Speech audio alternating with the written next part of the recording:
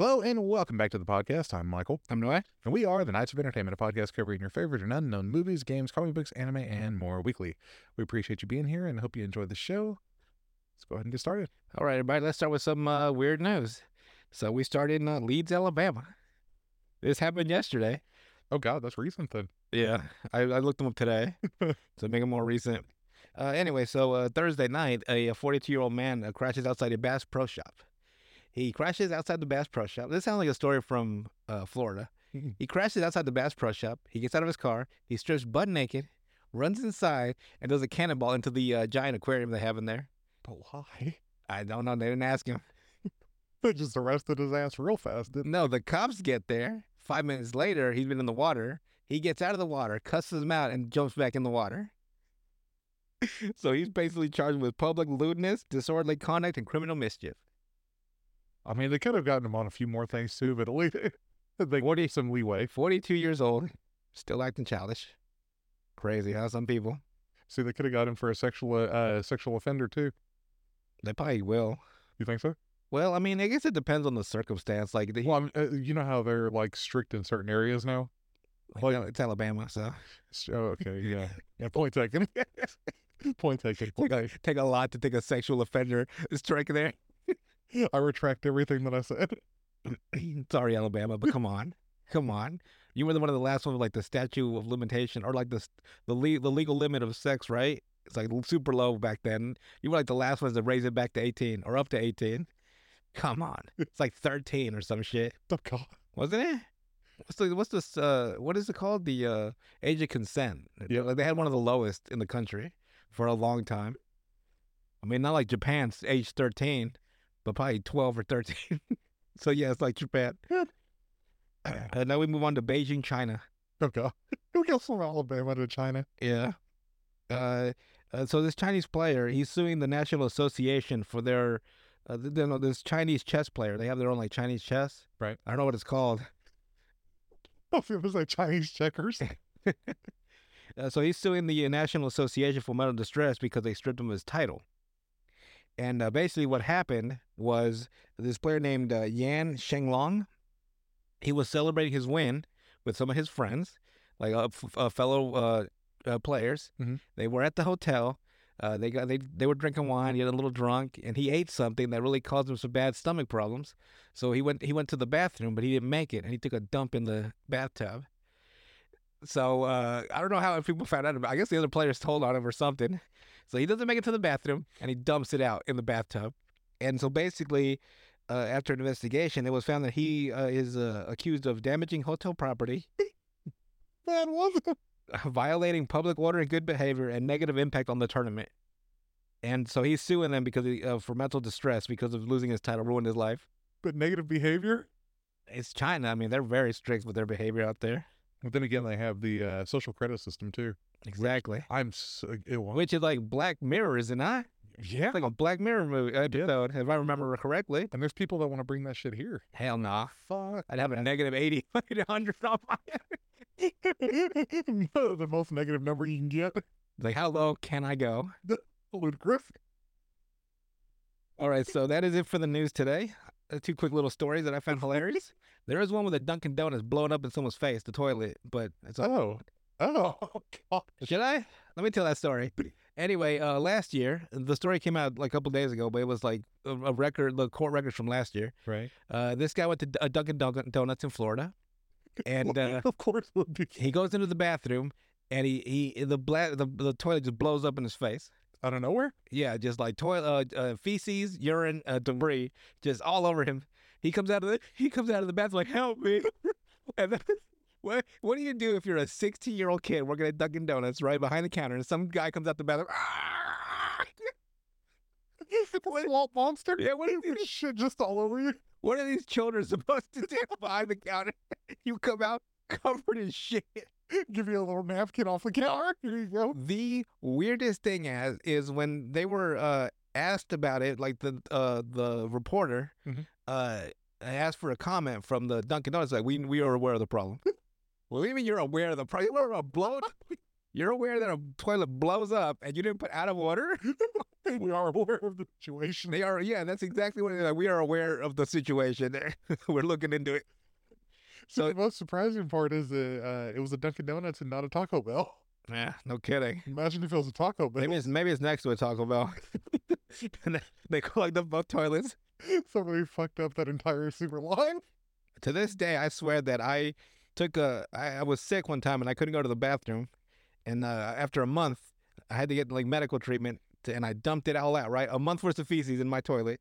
I was sick with something, people, don't worry. I'm 100% now. And I swear I ruined this whole fucking septic system, the whole neighborhood. I swear to you. No toilet's been the same. I think it was me.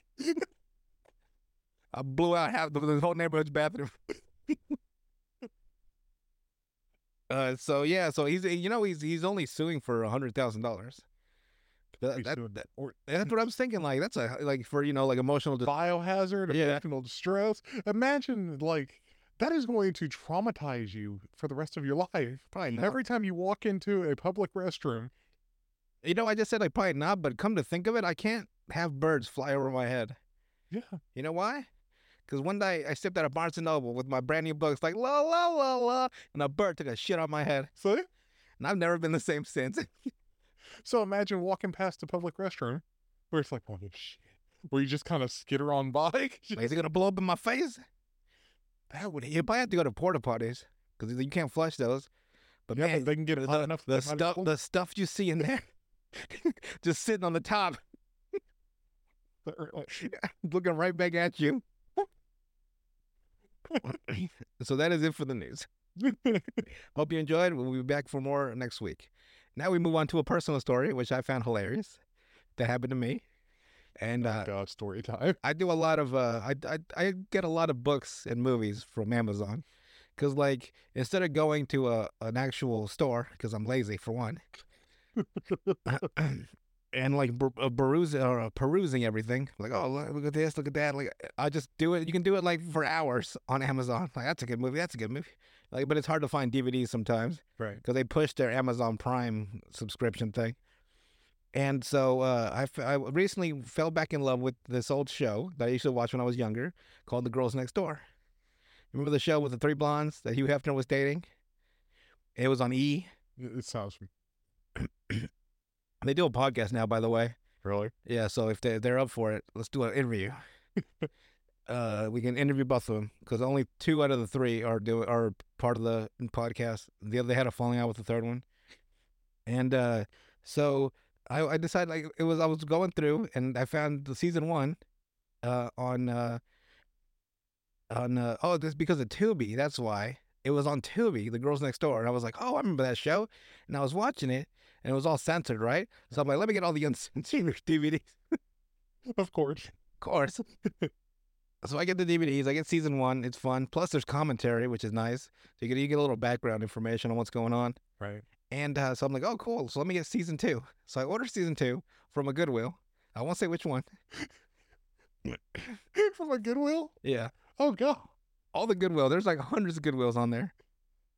Goodwill of North Carolina. I've gotten like 18 bucks from Goodwill of Seattle. Oh, I'm sure there's freaky stuff from Seattle. No, I only got the those case closed anime or manga. With the what's it called in Japan?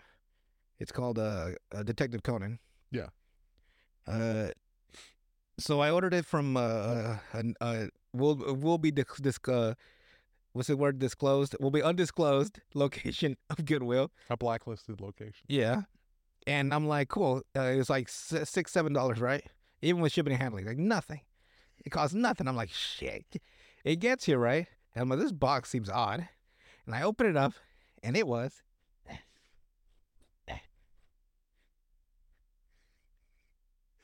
It was Shei Imazumi Unfailing Kindness musical DVD set, or musical CD.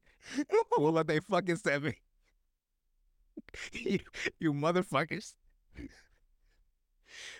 And you know, is it a Christian one, by chance? Let me see here on the back. A change for the better, the more the merrier, unfailing kindness, lonely, round and round, adversity, another day. So yeah, it sounds very Christian. It sounds very, yeah. Say, that sounds to me like God sent you a message. No, man, they did me dirty. They did me. And you know, I wasn't even mad. I was like, touche. So the moral of the story is make sure to get a play from reputable pervert site, And not from Goodwill. not from goddamn Goodwill. Because they promoted the DVD. That doesn't make any sense to me.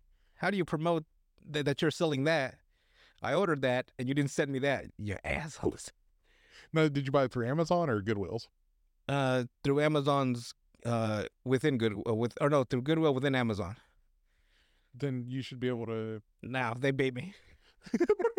Would beat you. I conceded at that point. It's $6. They win.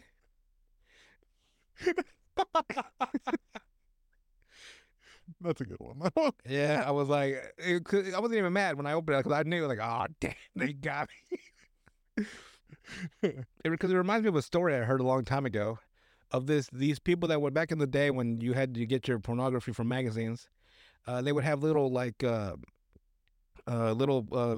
mailers that you wrote. You sent a check in, you wrote your name, number, your address, and all that, and you would order pornography videos through the internet, or not the internet, but through mail service. Right. And there was a story that this guy was offering them. He put out the advertisement that he was selling DVDs or VHSs at the time, and they would send him the money and the check and their shipping information, and he would send them movies. But what he would not send them movies. He would send them a full refunded check saying and the company would be like under bestiality pornography.com or something. So then they would never cash the check. So he legally sent them their money back, Right. but he kept their money. Because he knows they're not going to go cash that check. Exactly. They know damn well I'm not going to go back for Girls Next Door season 2. It ain't worth that. I ordered Girls Next Door. Season 2, damn it. They sent me a Christian album. They sent me some random chick who I'm sure is a lovely person, but I'll be damned if I have to listen to her music. Anyway, the more you learn. I'll buy it from you later. It's fine.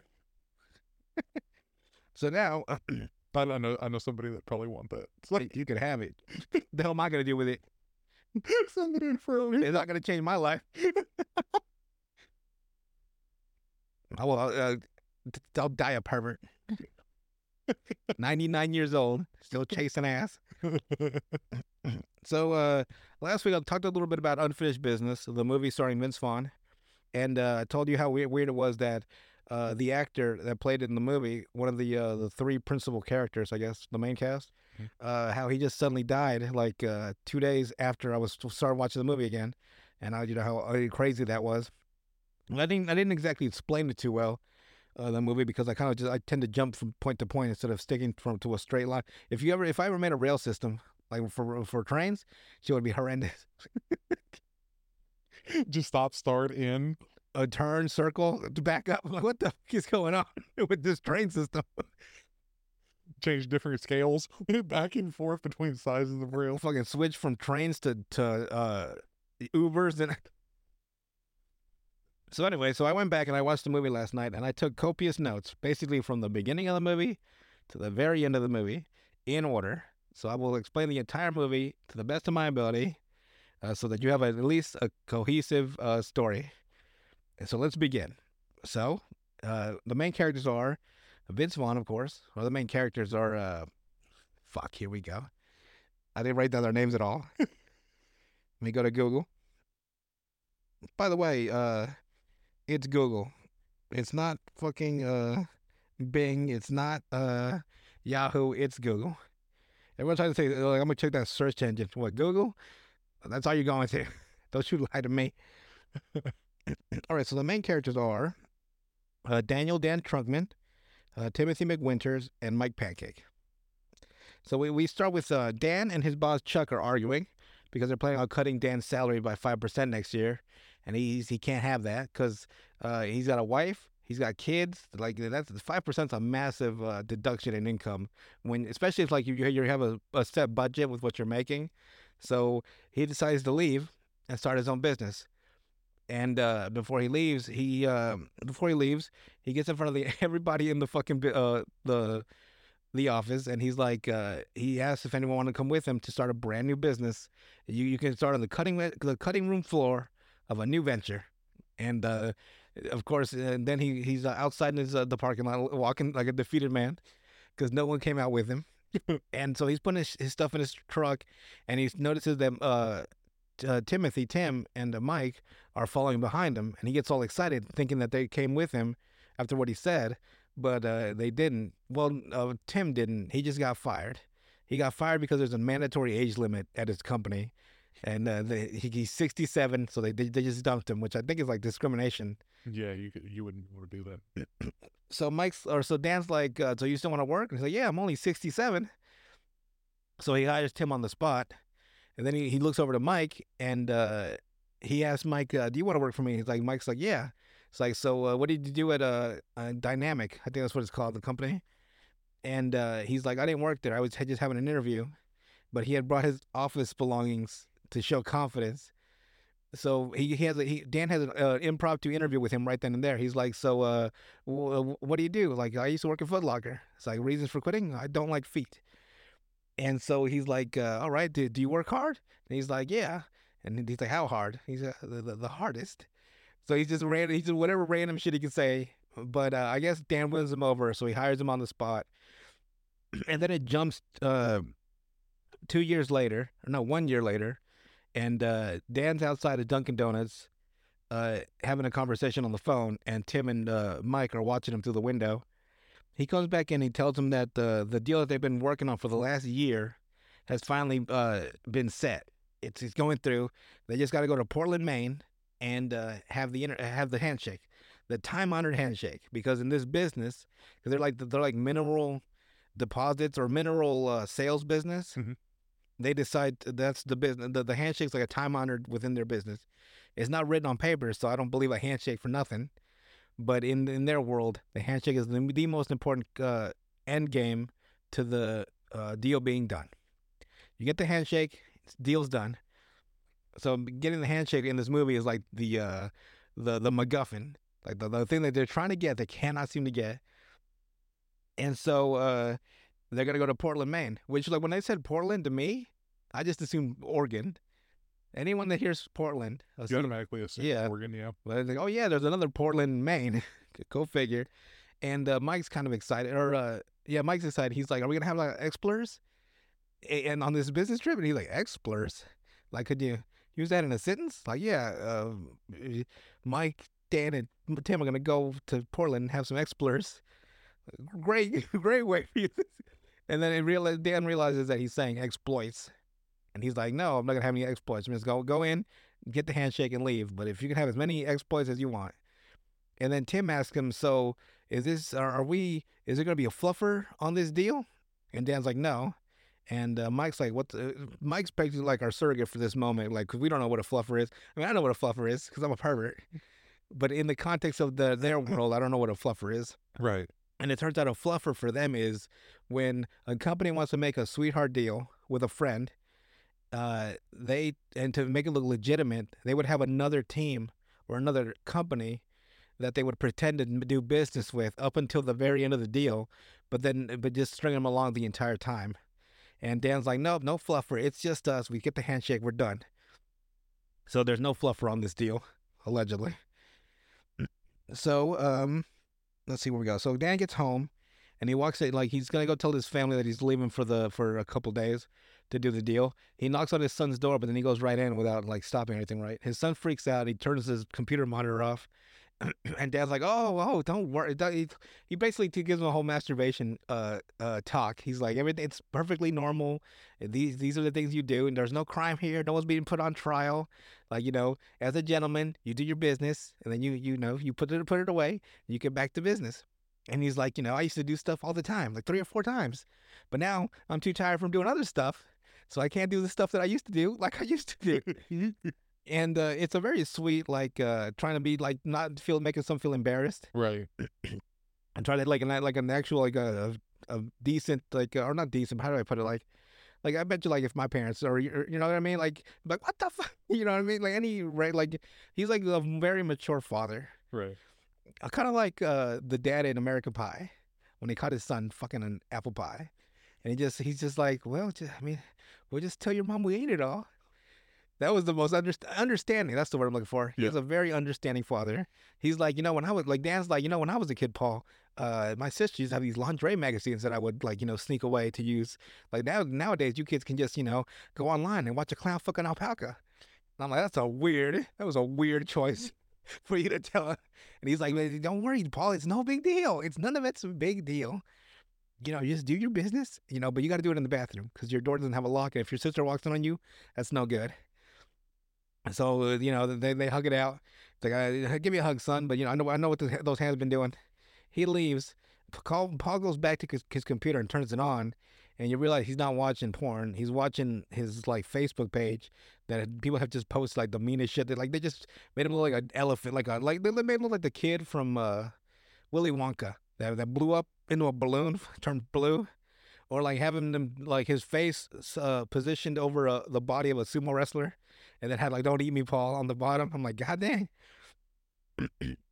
So he moved. So after that, Dan goes into the kitchen, and him and his wife have the discussion of private school for Paul because he's very isolated in his school that he is right now, and he's getting picked on, and he can't like come out of his shell. So they're like, we need to talk about getting him into a new private school for next year. And Dan's like, all right, we'll talk about it on FaceTime it later today because he's got to catch his flight.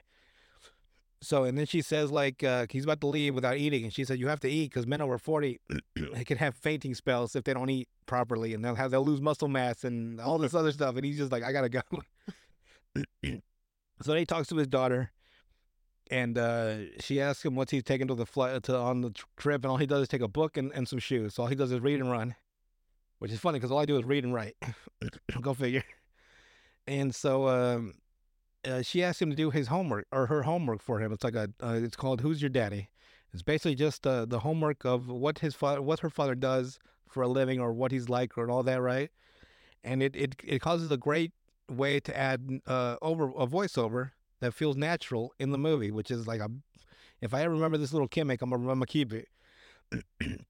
So he starts talking in a voiceover about so who's your daddy, and he explains how he works as a swarf salesman that sells metal residue after construction of massive objects like the Golden Gate Bridge. He starts saying this, and he's like, "Oh, forget it, it's fucking boring." And then he just like he cuts it down. He says that he's worried that because Swarf's kind of on a downgrade this year, so he's probably this deal is really important, or his business is going under, which COVID sure took care of a lot of businesses. Yeah, I mean, man, I think it was something like 60% of all restaurants in New York City. Fuck, Like it was a lot, and the same thing goes for California. It was tough. I'm glad I wasn't in either one of those states at the time. But this is 2015, no COVID in sight, but it's just, companies go under and it sucks. Yeah. So I'm gonna call it the team from now on. If I have to ever say the team, it's Dan, Tim, and Mike. So the team gets to the airport. They go up to the I've never been in an airport, so they go to the place where they give the tickets to the people, the boarding section, I guess. Mm-hmm. And Dan's excited because his name is next on the upgrade list, and he's never been upgraded. 31 flights he had that year, last year making the deal. Not once was he upgraded. So he gets upgraded, and he's all happy as hell. He like, you guys go up the plane. Like he tells them, he talks to him like peasants. Like make sure to go into the plane from the back. We don't want to see you walking past the front of the first class. And so Dan's sitting in first class, just happy as hell. And you have all these military veterans go by, and a lot of people are giving up their first class seats for the military guys and going into coach or business class, I guess. And Dan's like, the line is stopped. So there's a soldier looking right dead at him, right? He's like trying to sip his orange juice. It's like I would give you my seat any other time, but I've never in my life been upgraded to first class. 12 years, like he's been working 12 years in this business, not once has he ever been upgraded to his first class. The soldier's like, it's okay, no problem. I mean, then Dan's like, oh, thank you for your service. So he goes to shake his hand. The guy pulls his hand out, and it's just a claw, like a metal. Oh, and Dan's like, and he just puts his first three fingers on the tip of the claw, right, and shakes it, he turns back, but then he realizes how terrible that is. He goes back and he gives him a full handshake, grabs the whole claw, shakes it like, I want you to have my seat. And he leaves to the back. Dan leaves, go to the back. Which at that point, I mean, you had to anyway. Yeah. So he get he's in the back with Mike and with the team, Mike and Tim, and he tells Mike not to say his full name, because he's afraid that if Mike says his full name on the during the meeting, that you son of a bitch. During no one ever texts me anytime else, but whenever I'm driving or doing a podcast, here comes the fucking floodgates. He tells Mike not to, because he's afraid if Mike uses his full name, it distracts people from pertinent business stuff. Mhm. And he's like, "What's wrong with my name?" So he tells him to say his name. He's like, "Mike." He's like, "Mike Pancake." And then Tim just bursts out fucking laughing. He's like, "Oh, I just forget that his name is Mike Pancake." So on the shuttle bus from the plane to their, I guess, hotel or whatever, it's FaceTime. So FaceTime. Dan has to FaceTime his wife to talk about the private school, and when he starts FaceTiming, and his son Paul picks up, and his wife just runs in and says like, Paul just got arrested for shoplifting. And he's like, oh shit. So he finds out that his son was arrested because he was trying to steal. Let's see what he's trying to steal. A 5-shade palette of show-stopping eyeshadows. Yeah, he was trying to put this eyeshadow on his eyes to go talk to the goth kids and try to connect. That way he could get a click. Yeah, but he ended up putting teal on his eyes instead of dark colors. So now he says that not only can he not fit in with anybody, he can't even fit in with the kids that can't fit in. So now Paul's like, well, damn. So his wife's like, he's like, oh crap, we got to talk about this private school. And she's like, it's going to be $19,000 for this private school. And Dad says 19, and he like shuts his mouth, or like he keeps his mouth open and pretends the camera froze, Right. or the FaceTime froze. And like, bear in mind, as you're watching the movie, you can clearly see him bobbing back and forth with the motion of the car. I don't know why she didn't notice that. I would have noticed. It's like, why are you still moving? You didn't freeze at all. And he has a second voiceover where he's talking about he's worried about his son, because like at his age, he sticks out physically from the other kids, and they're picking on him, and he wants to help him get through it, but he has to also worry about this deal because he really needs this deal. So he decides, like, with the private school and the deal, he's like, his mind is really cluttered, so he's gonna go on a run. Unfortunately, his daughter packed his mom's or her mom's running gear, not his. Oh. So it's like a tight just tight fucking like what are they, like what are they, leggings, or what are they called? Tights. Not there's like that like brand now. Oh, like the Lululemon? Like yoga, yeah, like the yoga stuff and whatnot. Yeah. And he's like, well, dang. So I can't run. So let me just get a junior wine from the junior mini bar, go to the balcony, and just have a moment, just a Dan moment, just one Dan moment. And he breaks open the, by the way, like, I want to stand out on a balcony and overlooking the ocean and just drink some wine. And he's about to take the drink, the sip of wine, and he looks over, and of all the people in the next balcony over, it had to be his ex-boss, Chuck Portnoy. She's there, and she's like, hey, Dad. And Dad's like, hey, Chuck, what are you doing here? It's like, oh, you know me? She's about to go meet with the Benjamisons, and the Benjamisons is the company that Dan is there to see. So he's like, no. And so, and then it comes to a weird scene of Mike stealing stuff from the hotel room. Like, he steals all the little, like, soaps and shampoos. He steals a bathrobe. He steals a whole freaking hair dryer. Like, like a full hair dryer. He just puts it in his luggage. Like, that's weird. So then Mike is getting his presentation ready, and the maid comes in, and she starts cleaning, and she says, like, just watch me clean and touch yourself while I clean. He's like, huh? Like, Dan freaks out, like, what? And then it cuts to Tim talking to a maid, and he's like, I've never done this before. from and then while you're cleaning, could you talk to me and maybe show me some titty? I like to see some titty. I'm not seeing enough titty from you. And you realize that he hired the sex maid for himself, but it ended up in Dan's room and not his. Right. And Timothy's like, Timothy's like, I wanna pretend to be someone else for a little bit. So could you call me Tony Stark and talk about my iron cock? I'm like, God dang, Tim. Like he wanted that business.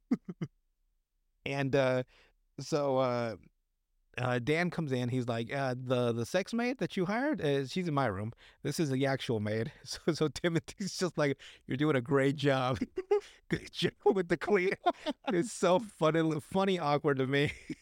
Cause he's also like, she's like, I don't think she spoke English. So she's like, okay. And he's like, okay. She's like, okay. And he's like, okay. They said okay back and forth like 5 times. He's like, okay. So then Dan gets mad and he starts yelling at both of them. It's like, let's stop drinking champagne. Cause Mike was just downing a full bottle of champagne in his room. And let's stop buying women. We gotta deal with this situation. And it is imperative that we close this deal. And then Mike's like, what's that E word? And he's like, Dan's like, I didn't say an E word.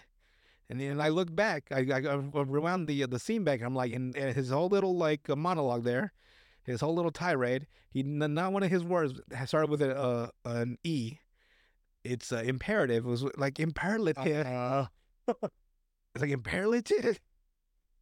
So then Dan goes on a run to clear his head, and like Tim's like, the meeting's in an hour. He's like, I have to go. I have to clear my mind. So he wears his wife's clothes and he runs outside. And there's a weird thing that I cannot get over because I wish there was commentary on this movie, but there's not. There's hardly any special features or bonus. I'm like, man, that sucks.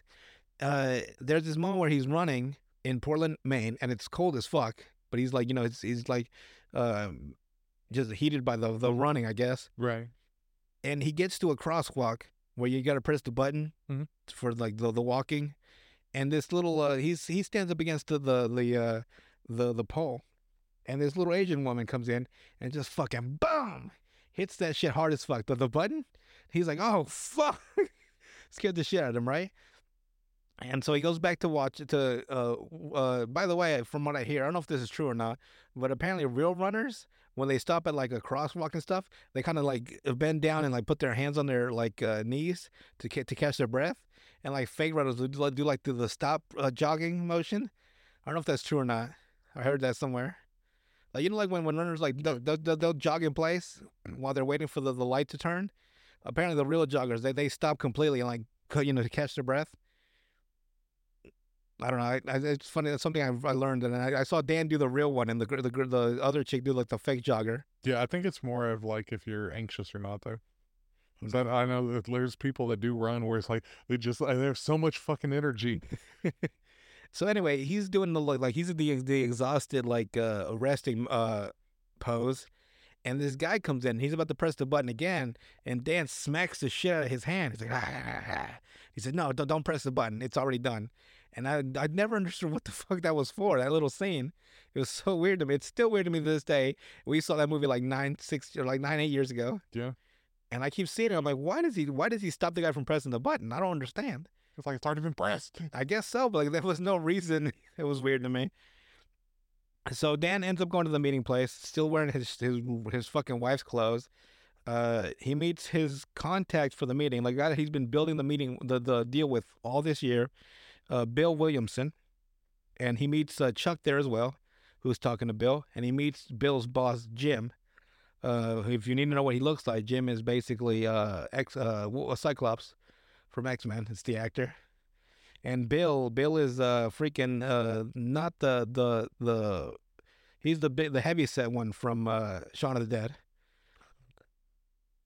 If you didn't know what they look like. Yeah. And so Chuck goes into this weird thing where she keeps looking at Dan's like crotch, because like as tight as those fucking shorts are, right? Those pants, she cannot see his dick or balls, and it's like highly alarming to her. It's like, you think I can see your dick or balls, but I can't. It's weird. He's like, don't be staring at my dick. So they go up, and at this point, you clearly realize that Jim Bill's boss, and Chuck, Dan's ex-boss, are really good friends. Like they probably fucked is what it looks like. That's what they're trying to imply here. I wish Right. there was commentary so I could be sure.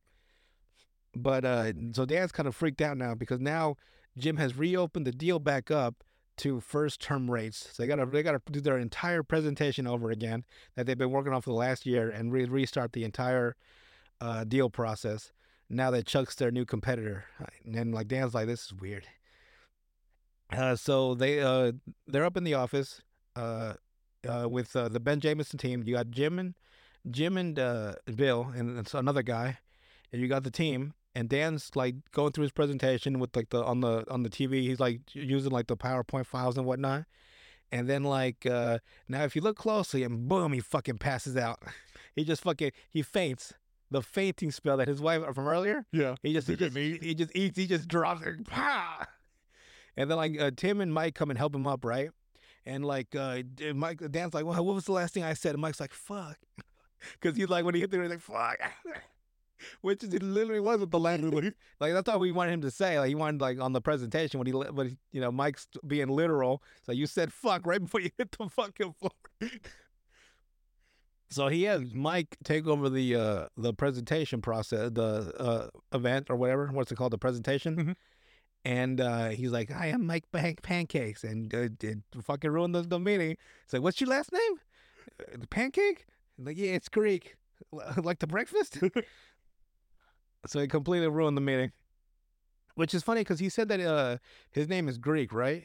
And when Jim and Dan are talking later after the meeting, Jim tells them that they had to reopen the deal process over again with another company because the Swarf business had bottomed out in Greece. So that's kind of weird that they use Greece, and you know what I mean? Yeah. Like I guess the writer was just he had Greek on his mind when he wrote both scenes. So now they have to go to basically now. What happened here? Let me reorganize myself. So now the team has to go to Berlin and present to the group called Gelger, which is the parent company of Ben Jameson. Yeah, it's Ben Jameson's parent company. Like you know, like How Johnson and Johnson owns a whole bunch of companies. right, and Yeah. Gelger owns Ben Jameson. So if they can get good with Gelger, Ben Jameson got no choice, and he can beat Chuck in the deal. So they go, so they get to Berlin, and no, they don't get to Berlin. They go to this pier in Portland, which I don't know if it's a restaurant. Like they're just sitting out there on this pier. Like there's boats everywhere. And they're on a table. There's a little one of those little red candles in the center of the table, which is like the universal sign of a restaurant, a diner or Yeah. dinner, a restaurant, right? And I'm thinking like there's nobody out there. It's one table on one pier. There's a freaking Pepsi machine in the corner, like on the edge of the like back on like the mainland. And like I don't understand the scene. I like it. Like I really love the scene because I love unique little places that are like out of the ordinary. Yeah. But I'm like, why are they sitting out on the pier on a table? There's no food on their table. Right. It's cold as fuck because you can see their breath.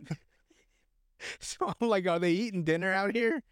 Maybe it's one of those restaurants that like in the summer it's really popular, Right. but because it's fucking balls cold, no one's gonna get out. But they're like, and maybe the food's like cheaper, but there was no food there, so I don't understand the scene. They're just sitting there. And Tim's talking about like he really wants this deal to go through because he wants to divorce his wife, who's excessively cruel, has been the only woman he's ever slept with, and he just wants to get some fucking on. Is basically what he's saying. Like he says it a lot sweeter than that, but he just wants to get his fuck on.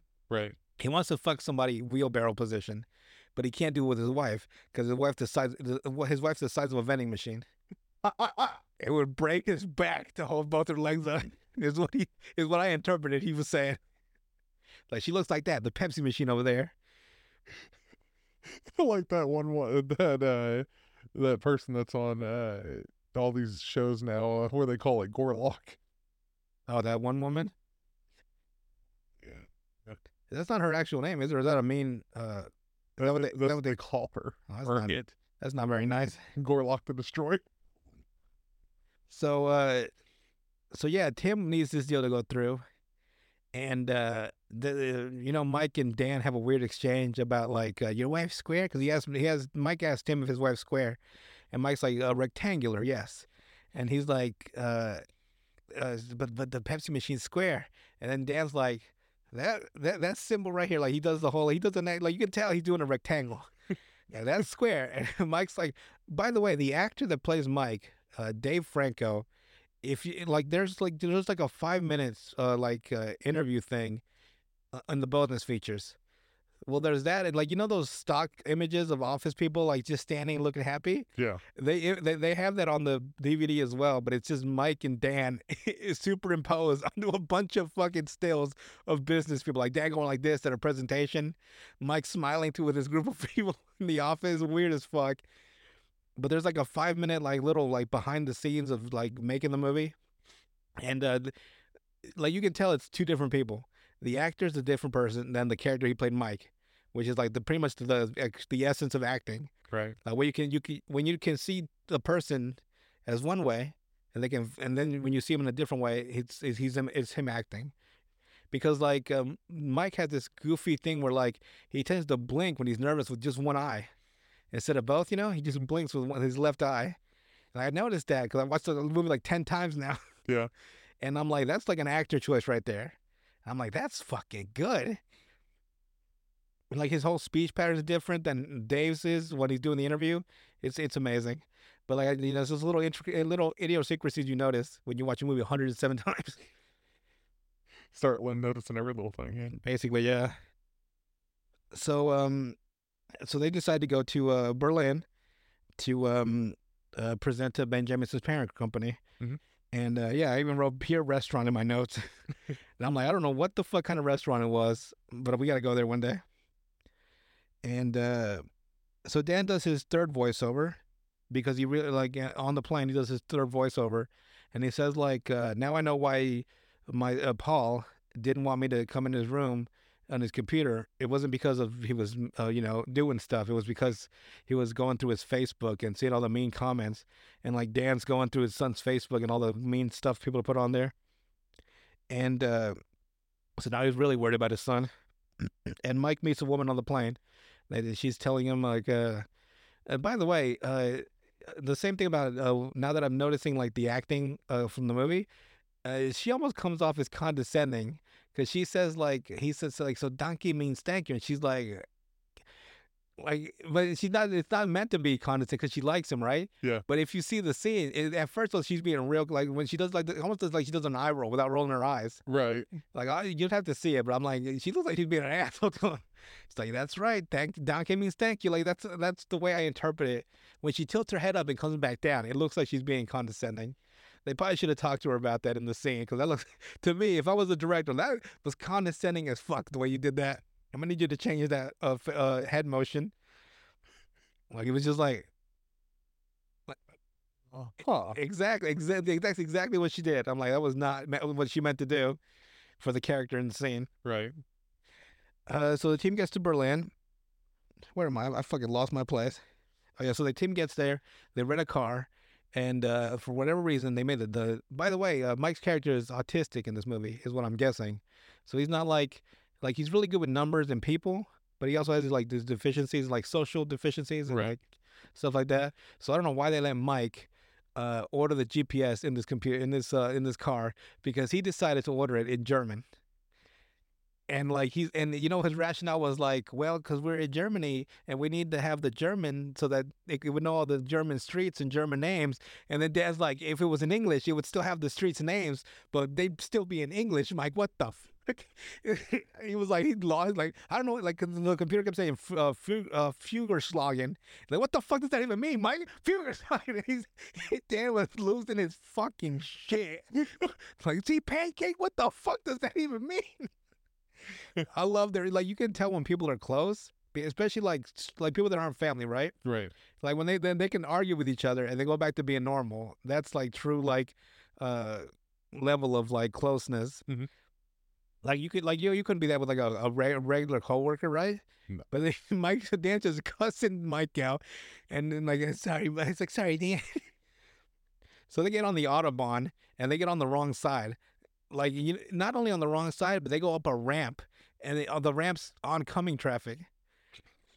So everyone's going by, they're cussing him out, and Dan's like, "Thank you. I don't know what you said, but I'm sure it wasn't helpful.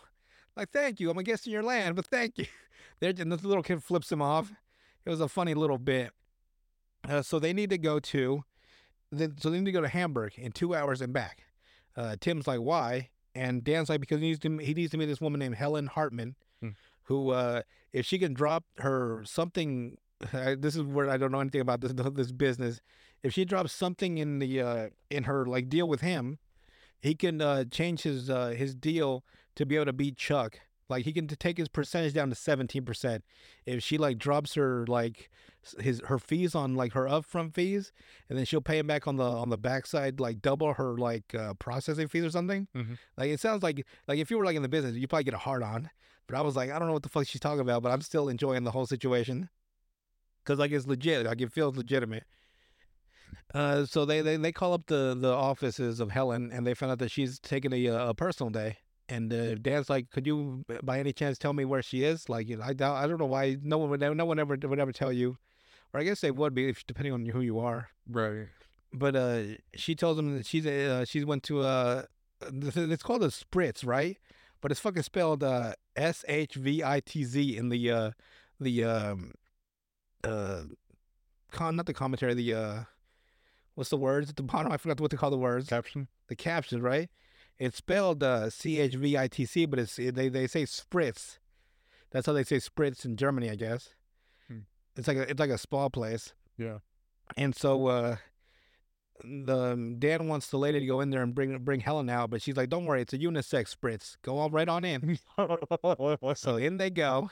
And freaking Mike, being like new to, like, he's never been out of town, he's never been he's still a virgin, he's never like had any exploits like he wants to have.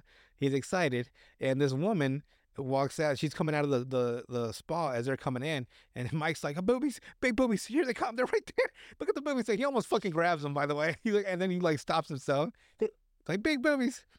And so Dan's like, "All right, you guys wait here. Let me go meet with Helen. Let me go find her." And of course, Mike and Tim want to come with him. Like, Tim's fucking starving for sex. Mike also. They need to get laid, apparently.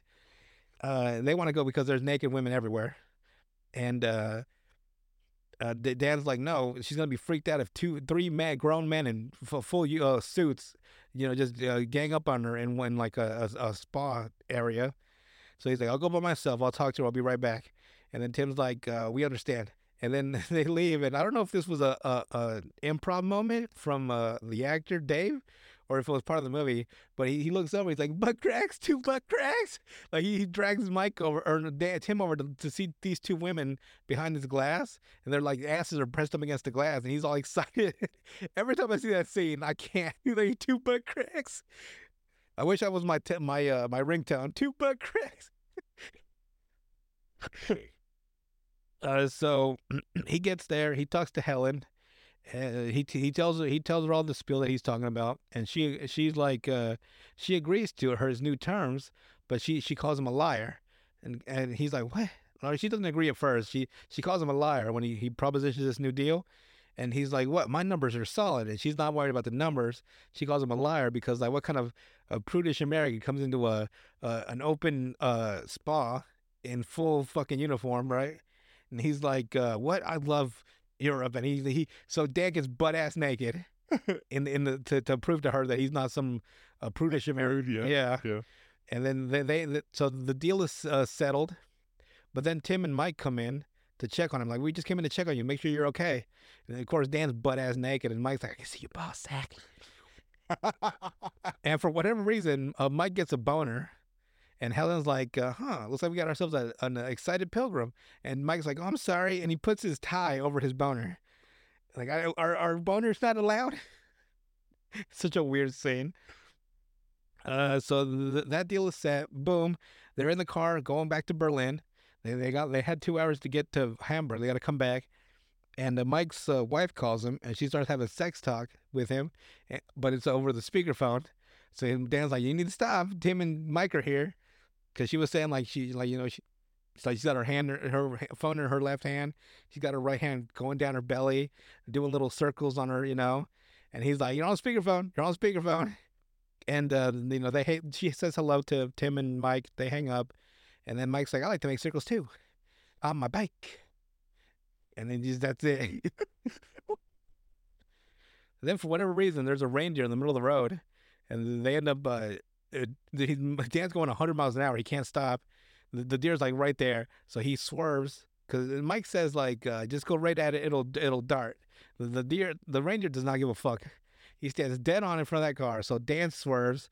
He hits like the little metal like partition that separates like the road from like the outside ground and whatnot. Mhm. And it tips his car over. They flip over backwards and they end up in the cornfield. So they total their fucking rental car and they got to walk back to Berlin. It was a random scene. It didn't really do much for the scene at all. Yeah. Other than have Dan yell at Mike again. Like, Dan, have you seen a lot of reindeer in St. Louis running to and fro? Mike's like, no. I just imagine what I would do if I was a reindeer man. And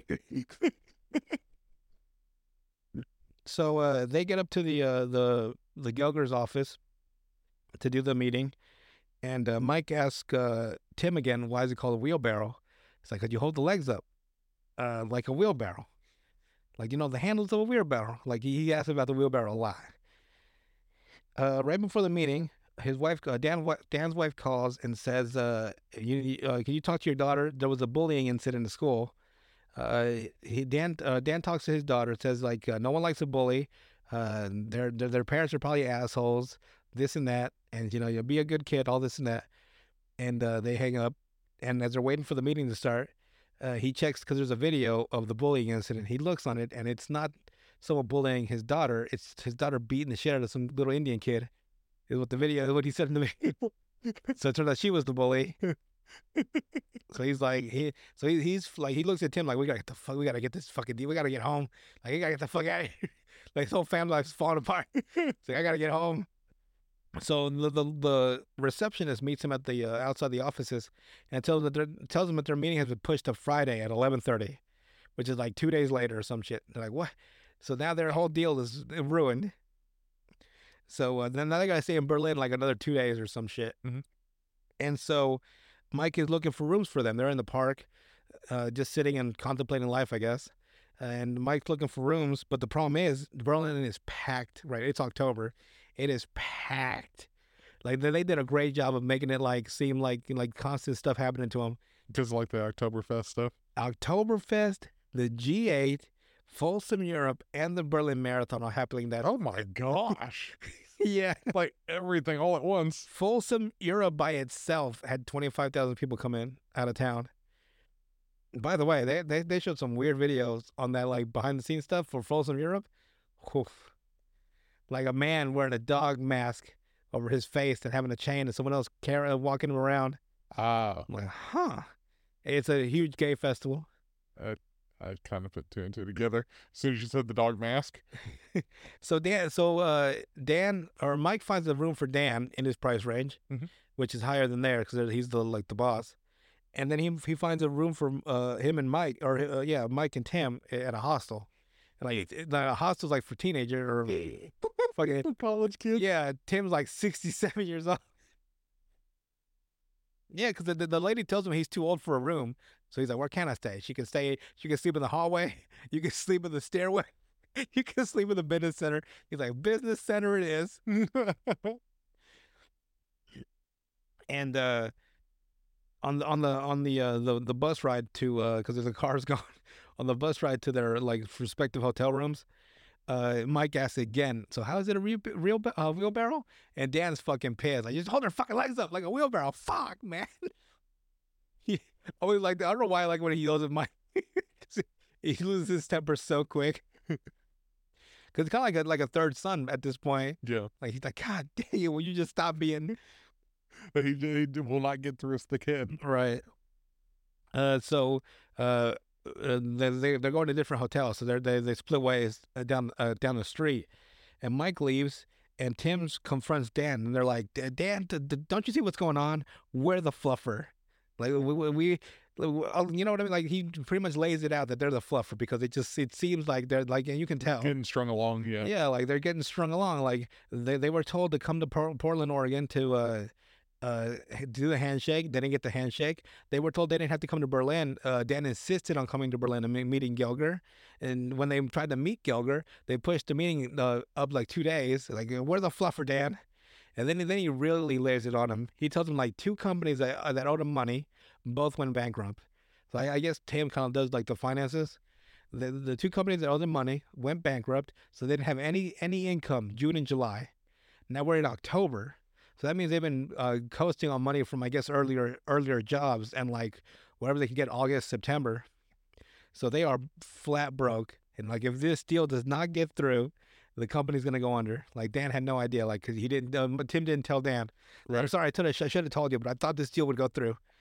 Like Tim was counting on this deal 100%. And then he gets into like this little like really like sad moment where he's like Dan, I need this deal to go through because I just want to have a little joy in my life, you know? Like he just wants to he's like dealt with his wife, this battle axe of a woman apparently, and he's like I just want to have a little joy in his life, while he still can. Mm-hmm. He wants to like I just want 50 Shades of Gray. Hell, I'd sell it for 1 shade of gray. And he and like by the way, you should reimburse me on that sex maid because you got all the good stuff. Like Tim wants Dan to reimburse him on the sex maid because they went to Dan. Dan's like, that's not gonna happen. It was just a little funny bit. So Dan goes to his hotel right at the Dawdlin Annex,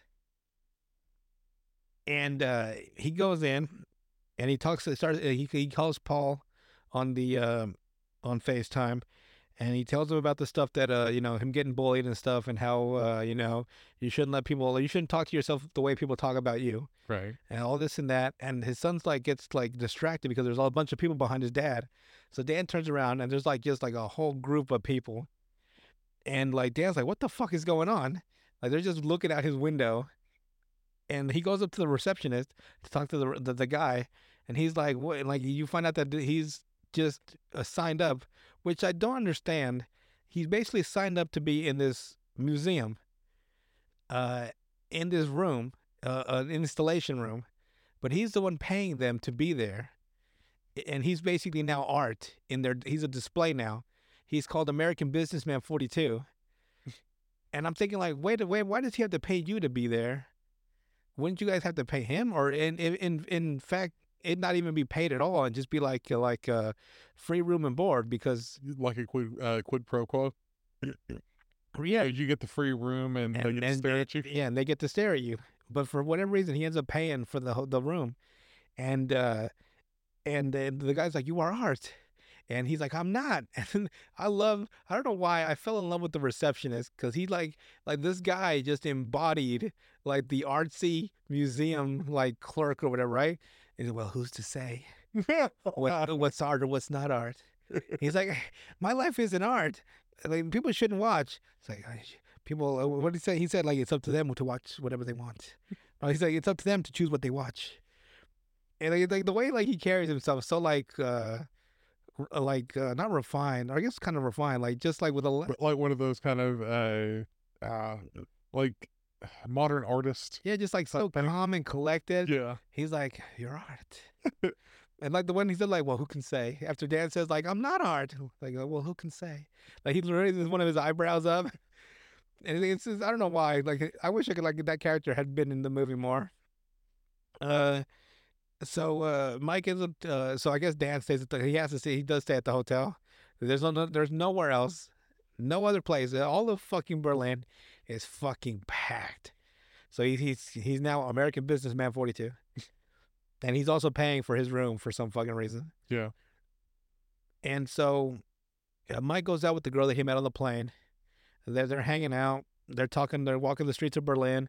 They go back to somebody's. I don't know if it's her place or maybe she's there on vacation, or whoever's place it is. And they're doing the wheelbarrow position, but they're doing it with Mike's. You know how Mike is. He ends up the one to be in the wheelbarrow and not her. So she's the one holding him up by his legs. And he's like, I don't really like this position at all. Like, my balls really hurt. And like he's like, does it feel good for you? She's like, no, not in the slightest. So the wheelbarrow position is completely fucking ruined on that try. So Dan has another voiceover. He's running in the park again. With still with his wife's. He actually found some clothes. I guess he bought some, and he's running with these new clothes in the park. He's talking about how he's worried about, like, not only am I worried about Paul, but I'm worried about you because you beat the shit out of a little Asian kid. So now he's worried about his daughter. He's worried about his son. He's worried about being the fluffer in this deal because now he can feel that he is. And so he's like, forget this damn this run. He goes back to his hotel room and starts looking for Bill Wimsley, the man that he built the deal with for the last year, Jim's, I guess, underling. And so Mike puts Bill's name into Instagram, and he finds him, and he says like we can look when he updates something, we can look for him, and he does update something, and he looks like he's in Folsom, Europe. So then they hit every gay bar in Berlin looking for Bill Wimsley. And they have no luck at all. They're like, it's a quick montage, like, hey, Bill Wimsley, you seen him? And like everyone's like, and then Mike's like talking to a man. He's like, oh, you never been to a gay bar? Like, no, I've never. This is my first time. This place is so nice. The guy's like, are you gay? He's like, no, but you guys seem to be having a lot of fun. Like Mike's always down for whatever, apparently. So they're having no luck. It's been raining. Dan's freshening up in one of these bathrooms, and he turns around, and this dick comes through a glory hole. Just like a full fucking cock. I'll give him respect that it wasn't just titties and ass you saw from women. You see a lot of dicks. Let me have a quick sip of mango madness. So this dick comes out, and he's like, the dad's like, what the fuck? And the guy starts having a conversation with him about asking about the rain, asking about like, and Mike's like, and Dan's like trying to be as normal as possible, but it's impossible when you're having a conversation with a penis. And then another dick comes out of the fucking wall. So now there's two dicks he's talking to. And one of them is like, why don't you say just green eggs and ham meat? Like, you remember the green eggs and ham book where like you just tried or whatever? Yeah. And he's like, Dan's like, yeah, I loved the book as a kid. I don't remember the part of sucking cocks in the book. So then Mike comes in and to look for Dan, and he sees like, whoa, like he just sees dicks just hanging out from a wall. And one of them says hi, and the other one says hi, and something about like a handshake, right? And I think Dan says something, and Mike takes it literally because he goes up to shake one of the dicks, like a handshake. And then Mike grabs it and just shakes it. And then you realize he pulls away and he's like, got kind of hard in my hand a little. It's a weird sequence. So then Dan, he has his ass up against the wall, I guess, to protect his asshole. It's his thinking. And he gets someone, but he put it over a hole. So all of a sudden, a dick just boom hits him in the ass, and it pushes him out off the wall.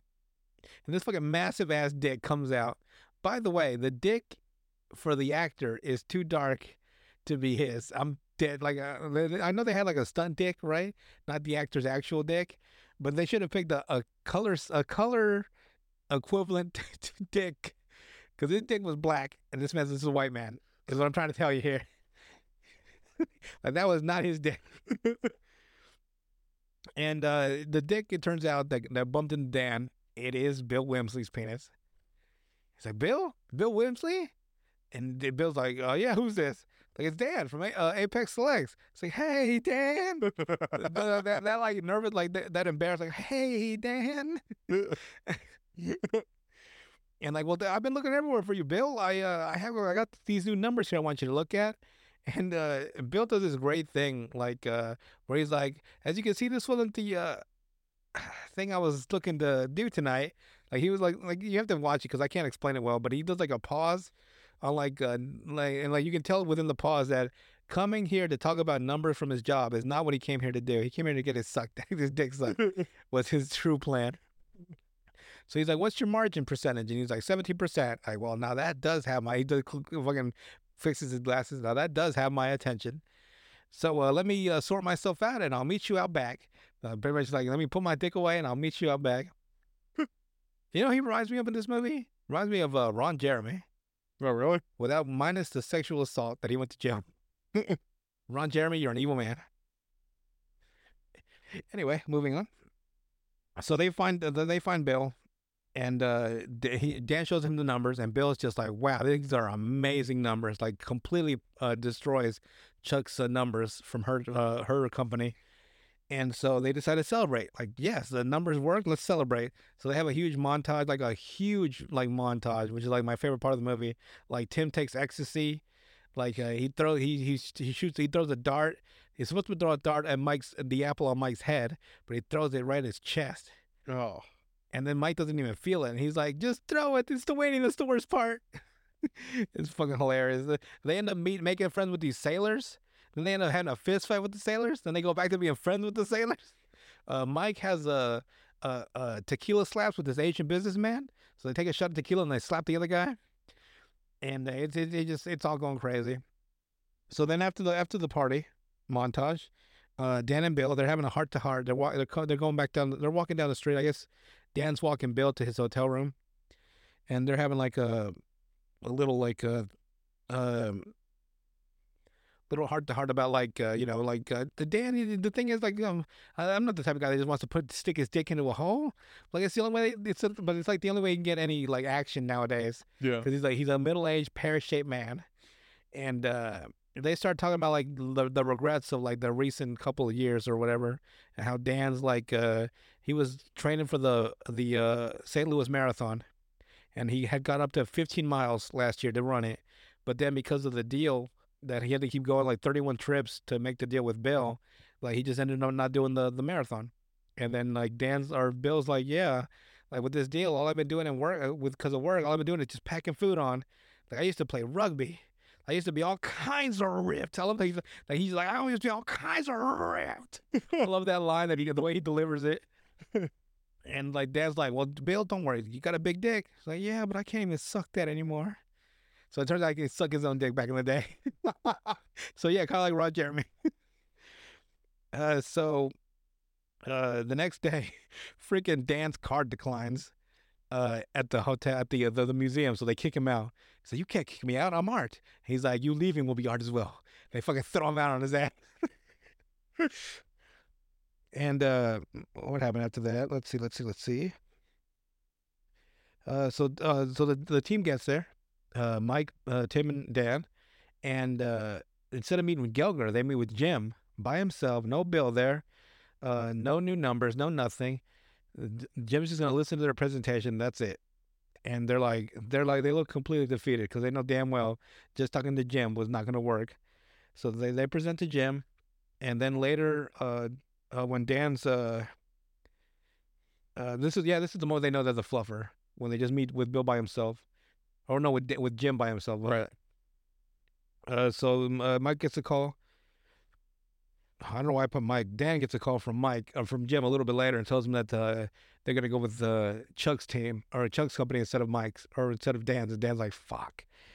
So Dan finds some eyeshadow, some teal eyeshadow, puts on his eyes, and he calls Paul on the FaceTime. I keep forgetting about FaceTime. And he talks to him about well, first he talks to his daughter and says like, you're a kid and you don't have to worry about Paul, because the reason she beat up that other kid was because they were making fun of Paul, calling him double stuffed Oreo, which are like nasty Oreos, by the way. Double stuffed Oreos.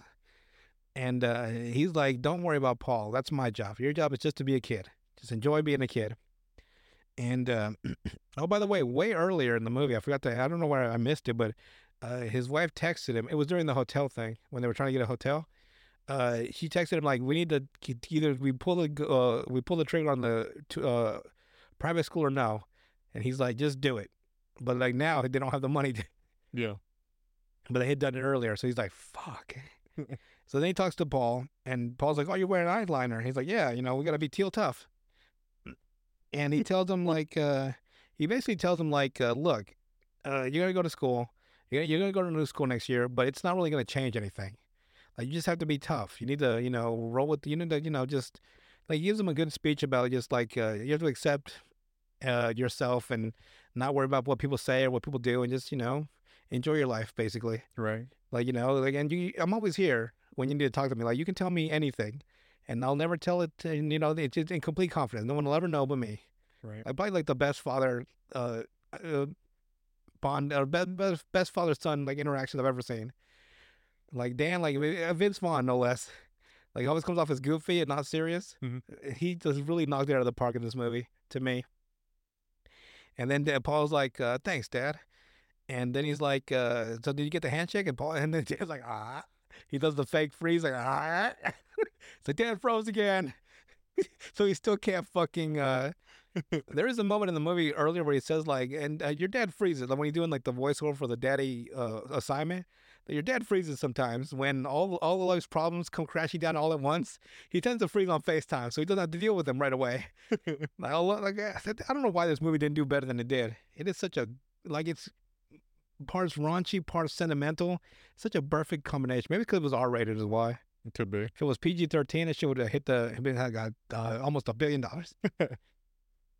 So now with the two not getting through, now Dan has to fire Tim. He's gonna have to fire Mike. He's gonna have to like he just have to admit defeat. He ends up going out to drink with like these people that know him as American. Like now in Berlin, he's really famous as American Businessman 42. So these fans of him, they invite him to go out drinking. So he gets fucking shit faced, and he ends up sleeping on the street, like just in a parking bench, like a bench in the middle of nowhere. And Mike ends up meeting another girl, and he successfully does the wheel. He gets laid twice in this movie, and he ends up doing the wheelbarrow with this girl the right way. He's like, it's so obvious now. This was the way. So Dan's wandering the street. He's still doing the voiceover for his daughter, her little assignment, and he realizes like, you know what, that's enough. Like no more. He decides that he walks into the Berlin Marathon. Mm-hmm. And just as it starts, the Berlin Marathon's going through, and he just says fuck it. He's in his business suit, and he just starts running with the Berlin the joggers, the runners, I guess. Mm-hmm. And like everyone's excited, like for whatever reason, the news people are like American Businessman 42. Like there's like news anchors like commenting on him being in the race, and like you don't know what she's saying because it's in German, but you know she's an American Businessman 42 within the little phrase. So he runs the whole fucking marathon. I don't know how many miles it is, but it just waking up off the fucking bench and just running a marathon does not seem easy to me. But he looks fucking ragged when he's like, and he did it. So he does the voiceover. He says like, well, now we're gonna do. I'm gonna get the team together, and we're gonna get to Gelger, and we're gonna seal this deal. And I'm getting that goddamn handshake. So for whatever reason, I guess because he had hit rock bottom, he just said, "Fuck it, let me just run the Berlin Marathon." And that gave him the motivation to meet with Gelger. So he calls Bill up and says like, Bill, get me in there with your the entire head of all of Gelger, pretty much the boss of bosses here. And Bill's like, I can't do that. I can't go over Jim's head. Like, Bill, yes, you can. Get me in there to meet with Gelger. And he's like, Dan, I can't. Like, yes, you got a big dick. You better get me in there. So they get to the offices, right? But now there's a fucking problem. There is a huge protest outside the building. They're protesting the G8, which I still don't know what that is. I probably have to look it up. It's super rich countries. The U.S. is part of it. I don't know why they're protesting the G8. Maybe some of their policies they didn't like. Who knows? Oh boy. And so Tim and Mike are like, how are we gonna get in there? And it's like, we'll figure out a way. So somebody hops the fence that they created around the building. They rip it open, and then they get through this little hole, and then you see the protesters run on one side. Then you see Dan, Tim, and Mike run on the other side. The police are shooting tear gas into the crowd. Dan gets up to the building and he tells the guy like, "Hey, we're not part of this protest here. We're actually here to meet a very important person. Can we come in?" The guy yells at him in German, pushes him away. Dad's like, "Hey, everything is cool. I just need to go in. I'm not part of this group." And then the guy pushes him again. So Dan gets mad like, "Don't you fucking touch me!" And then Tim gets even madder and grabs a fucking trash can and throws it at the cop. So then the cops shoot all three of them with fucking paintballs, which is like the most non-lethal thing I've ever seen. I guess they're supposed to be like tear gas paintballs or whatever. Yeah. They just blast Mike. They hit Dan, and Dan drops. He's like, all his papers all over the fucking place. He's fucking coughing, drooling. He's fucking dying. Mike, I don't know what Mike was doing. He had a backpack in front of his like chest, like to shield his body. Tim got shot. He didn't even react at all. He'd been shot before by tear gas. So then he looks helpless, but then Bill comes up and tells him that he needs those three men in the office immediately. So they let him in. Bill takes out his he tells him, grab your top sheet. Let's go to meet you got 3 minutes tops. He meets with the boss. They have a quick conversation, and they realize how much like in common they have. Mhm. Because Dan asks, the guy asked him how many work for you. He's like, just 3, including me. He's like, huh, I started with 4 myself. And like now I have 200,000. And they kind of like hit it off. So they like, oh, your deal's like, he just said like your deal's just slightly better than the other one, and like that's just enough for him. And they have the handshake. And like Dan, throughout this whole movie, all he wanted, like when he saw that, like he didn't believe the handshake. Like the guy's like, "You gonna shake my hand or not?" He's like, "Yes, I am." They shake hands. Done and done. He tells the group. The group's excited. They find Chuck at a restaurant, and then they dance in front of her to mock her. And for whatever reason, Mike pulls his ass out and moons her. They look at that ass, and they go back to St. Louis, and Jim is in St. Louis to meet his boss, and they see Dan sees. It's funny because they're going down the escalator, right? Mm. And they see Jim coming up the escalator to go back to on his flight, right? It's like, oh, and Dan's like, oh, you came to see your boss, huh, Jim? He's like, that's right. Oh, hey Dan, can I get your address? He's like, I like to send flowers to anyone who fucks me, because I had screwed over Jim. He's like, oh, make sure to make it out to Tim and Mike too. It's a 3-way. And then Mike's like, you were my third fuck. And then fucking Jim flips him off as he's leaving, so you can tell they're not gonna be friends anytime soon. Dan gets home, family's happy, and the next morning after everything's settled, by the way, Tim hooks up with the maid, not the sex maid he hired, the real maid. The real maid. Yeah, because they had been apparently kept in touch as he was in Berlin. So he's like, let's go get that wheelbarrow.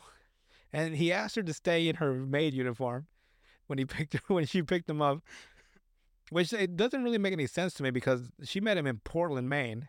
So that means she had to come back to St. Louis. But it's a little you know what I mean? It's a little continuity issue, but I'll let it go because it's a good movie. Yeah. You know my brain can't let stuff go sometimes. Dan's the whole time he's been trying to do that homework for his daughter. Like, who's your daddy? And at the end, she wrote it for him anyway. Because the next morning, she's like, the wife's asked the daughter, "Did you do your homework?" And Dan's like, "Oh shit, the homework," and I forgot. And she's like, the daughter's like, "Don't worry, I did it."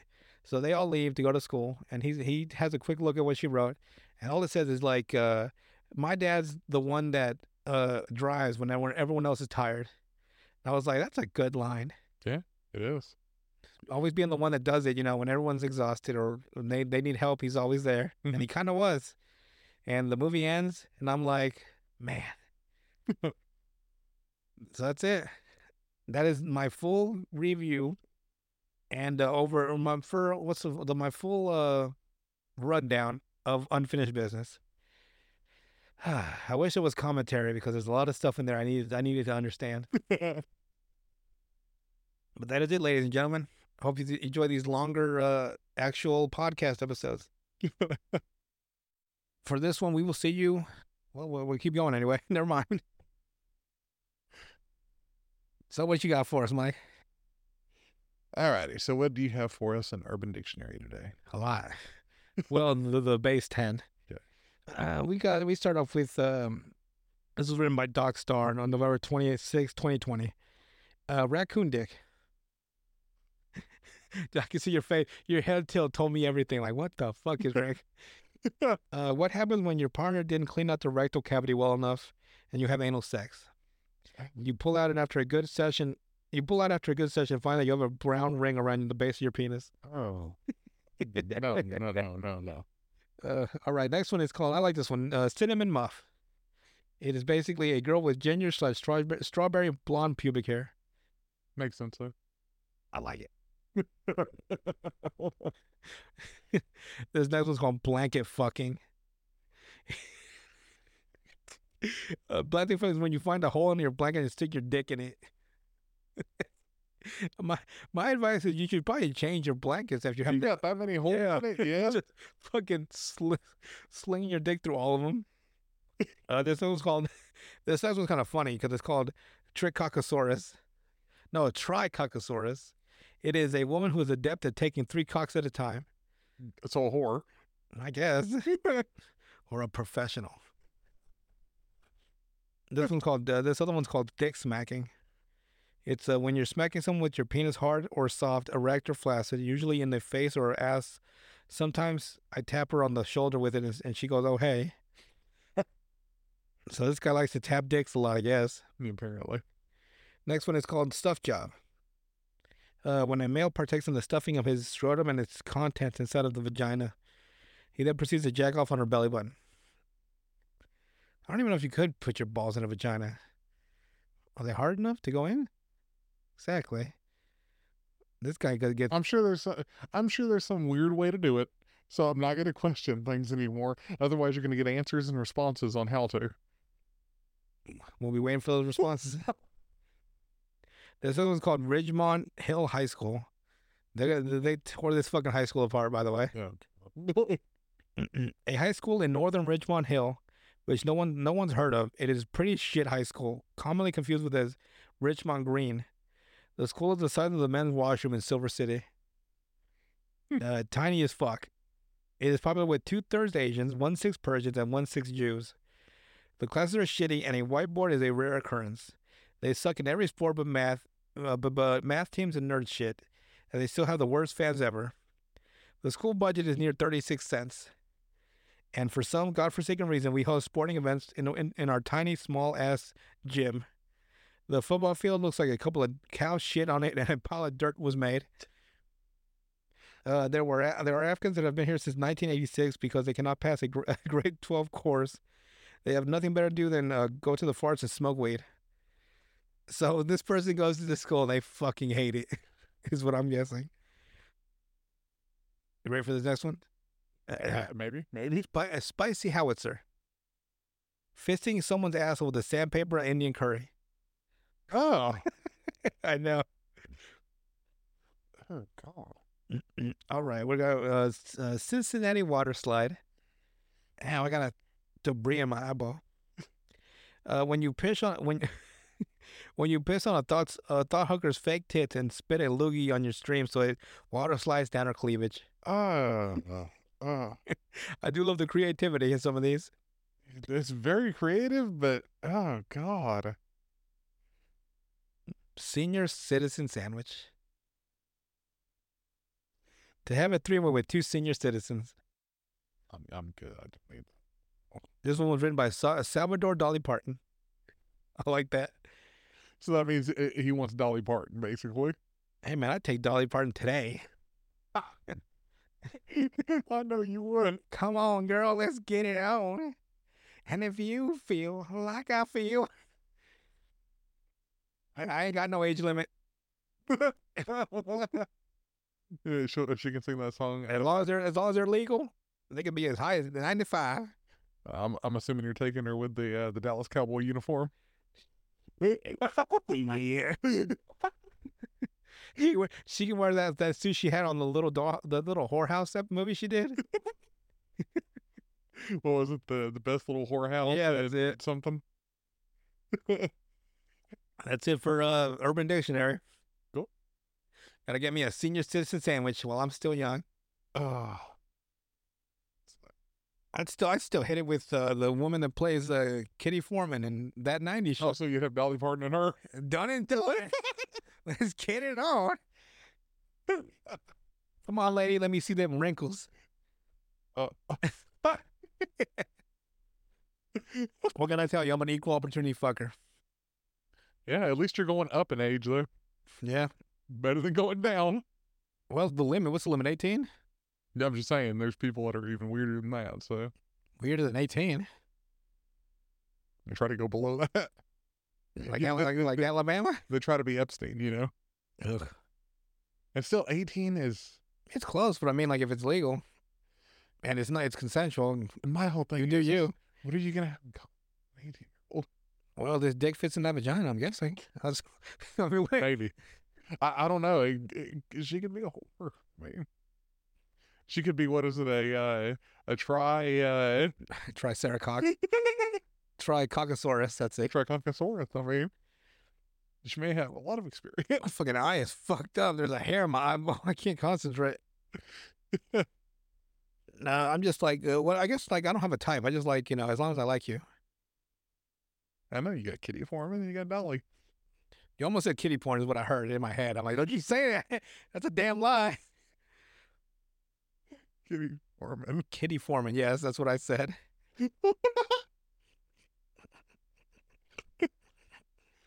All right. You know who I, well, that is my, no, who do I really like? Older woman. Yeah, it's Kitty Foreman. Oh, Helen Mirren. She can still get the business. I mean, you know how people have types? They're like, I like blonde or I like brunettes, and like, I like women. I don't. She could be big, 300 pounds with some massive titties. She could be 89 pounds and 4'11". She could be 6'3", 220, and a linebacker for the St. Louis Rams. And I'd still, yeah, I'm like, let's get it on. I have no type. I obviously. I like it all. Like it's like it feels too constricted to have just one specific type. When there's a plethora of beautiful women in the world, Depends on what you consider beautiful. all of them. We have different standards. Let's get on that business, ladies. Lizzo, if you're looking for a man, Let's get it on. or what was the show she had?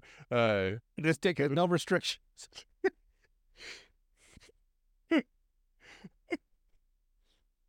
All right, that shit's out. That's it for midweek definitions. Get you some 10 more next week. Alrighty, for this week's breakdown, we have one of my favorite animes, aside from Overlord, just because it's got a similar feel to it, is Eminence and Shadow. Oh. Sorry. Doing sound effects now. Kinda. So, Eminence and Shadow is it's similar to Overlord in premise, kind of, a little bit. So, like, he's got a group of people that follow him, and he's the leader, and he was isekai'd, basically, which means he was sent to another world. That's the whole Massive power. That's a whole genre, isn't it? It is. Interesting. It really is. But Eminence of Shadows, it's got comedy in it, and it's got some of the best fight scenes in all of anime, in my opinion. Just because it's like things just fall into his lap throughout the entire series. So we start off, it's a 20-episode series for the first season. And then season 2 is out right now, which I have seen, but it's a good anime.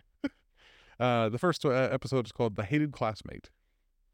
So Akane Nishino is a famous actress and a good student who is friendly with her classmates. However, her behavior around them is a front she uses to conceal her own anger and bitterness, left behind in the wake of an incident in which a fan of hers kidnapped and molested her.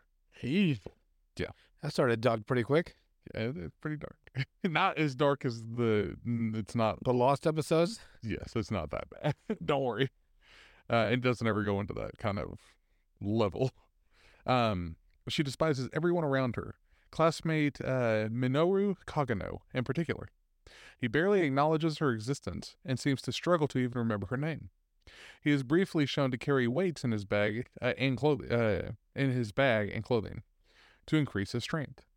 Nishino is kidnapped by criminals who intend to ransom her, but they are interrupted by Kagano, who is disguised as a masked vigilante calling himself the Stylish Ruffian Slayer. Great name. Great. Good job. He's basically like a kick-ass character. That's basically what they're going for with that. The criminals refuse to take him seriously at first, but quickly acknowledge him as a dangerous brawler, capable of defeating whole gangs by himself. Known to them as the Baklava Berserker. So, Berserker. Because he's got This seems this seems like a very interesting premise. It just changes into a complete different genre. Yeah. That's a weird choice. Yeah. This is just first episode. So when they witness him dual wielding crowbars, because he fucks people up with crowbars. And he basically, the entire time he's getting ready to fight these dudes that have kidnapped Akane, he's telling him, it's like, yeah, I beat the shit out of these motorcycle gangs, but I had to start, start using a different fighting style and with the crowbars because they started wearing helmets whenever he had smacked the shit out of them. Smart guy. So they started wearing helmets Yeah. for that reason. So Slayer defeats both men and frees Nishino, who suspects that Kagano is responsible for her rescue. A few days later, Kagano is abruptly hit by a truck and killed. Well, fuck. Did he just take the premise of Kick-Ass? Because he got hit by a car, but he survived. Yeah. And he just what was the point then of having a premise of Kick-Ass? Because it shows that he's been training the entire time. So the entire time so far in this first episode, he's constantly carrying around weights with him because he's gaining strength. He's basically a vigilante. Yeah, but in this town. what about the new world? What's that like? Is it like a fantasy world or is it like a? Well, it's fantasy modern. So it's got I would equivalent the technology to like the 1930s. So like they have lights, but they haven't invented a bunch of things yet. So That's gonna suck. like they have carriages and stuff like that still. Oh God, They don't have cars at their sewage system must be terrible. They do get cars eventually throughout the series. So through a flashback, Kagano explains that for his entire life, he wanted to become a secret mastermind manipulating society from the shadows to protect the innocent, to be the fictional heroes he looked up to, and relentlessly trained in martial arts in the hopes that he might one day become as powerful to overcome a nuclear bomb. Because he's like, in his mind, Oh, he's insane. it's kind of, well, his whole thinking is, okay, I can train my body to fight, but what if somebody gets a gun? Then I have to learn how to defeat a gun. Then what if somebody has a weapon that's bigger than that? How do I defeat that? How do I defeat a nuclear bomb? Like, there's always another level to everything that he trains for. It's insanely. Yes. Like, how do I take a bullet to the face? Well, you can't. So in death, Kagano laments that no matter how hard he trained or how much he had tried, achieving such a level of power was functionally impossible, as the laws of physics impeded him. Good, so he's not insane. No, he's not insane, rendering him an ordinary human no matter what he did. So he could train his body to the best of his abilities, to the Batman level, whatever. I wouldn't say it made him ordinary. If he can beat like 20 people, Yeah. it's pretty exceptional.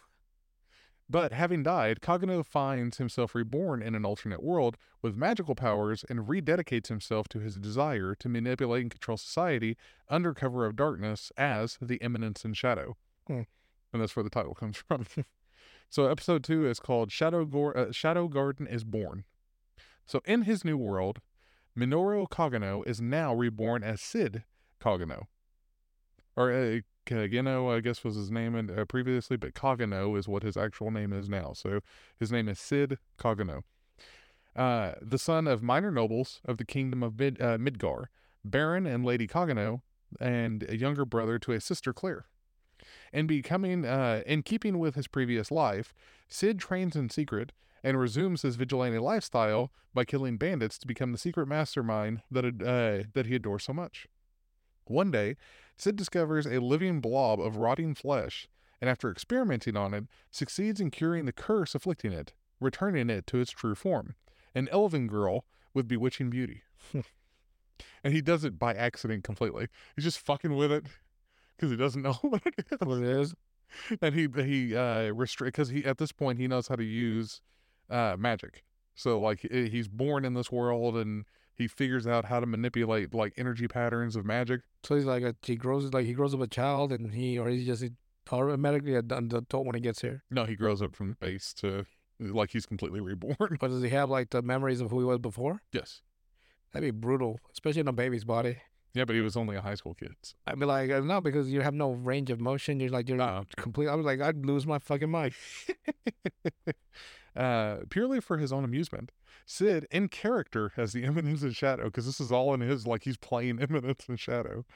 He convinces a girl she is a descendant of ancient heroes who defeated a demon called Diablos, whom a cult is secretly trying to resurrect. Believing his lies, the girl falls deeply in love with him and swore to devote her life to him after agreeing to form a group called Shadow Garden to resist the cult. Sid gives her the name Alpha, the most generic, but is secretly amused that Alpha believed his entirely fabricated story. because in his mind, he's just making shit up as he goes. 3 years later, Claire is abruptly kidnapped. Alpha, who has now recruited 6 other girls, Beta, Gamma, Delta, Epsilon, Zeta, and Eta. Great choices. Yeah, Yeah, you randomly given he just literally the shit he can remember. has the Shadow 7 into Sid's service. Locates Claire and confirms she was kidnapped by the Cult of Diablos. So even though he made this shit up, it actually exists in this world. So he's like, the Cult of Diablos is the one that's doing all this, and there really is a Cult of Diablos in this new world. Sid has convinced the girls he's convinced that the girls are merely role playing with him, completely unaware that the cult genuinely exists and intends for Claire to be used as Diablos' host body upon his resurrection. So even though in his mind he's making the shit up, it literally exists. Did he create what's happening in this world, or is he just there? I think that it's I think partially that. Like, it's never been said what it is. That'd be real boring. So whatever he thinks, I guess. Yeah, that's what it sounds like. So Sid leads the attack under the impression he is hunting normal bandits. And most of the cultists are killed. Claire escapes during the chaos and, with no idea Sid was involved, later leaves to attend Midgar Academy as planned. Sid, still completely ignorant of what really happened, is surprised when Alpha and the other shadows abruptly announce they are leaving. So they basically let him be on his own at this point, at the end of episode 2. Episode 3, Fencer Ordinaire. So the 7 shadows split up to hunt the cult all over the world. And that's the real reason they left Sid behind, is they think that they're doing his mission, basically going out to go hunt this cult. Sid believes they simply grew up and got tired of role-playing with him. That was what he thought had happened. He enrolls in Midgard Academy as Claire did, where he hides his abilities and deliberately avoids standing out. He basically wants to be a mob character to where nobody knows who he is, but in the secret shadows, he's like this all-powerful character, but he's role-playing in his own mind. Choosing 2 extremely average boys, Skell and Poe, to be his friends. As a forfeit for doing badly on a test, Sid is forced to publicly humiliate himself by offering a fake love confession to the much higher class Alexia, a princess of Midgar. Sid plays... he does this so that way he can be the typical background character in normal life. Oh. And offers the confession. And is shocked when Princess Alexia agrees to be his girlfriend. Well, fuck. He like, fuck.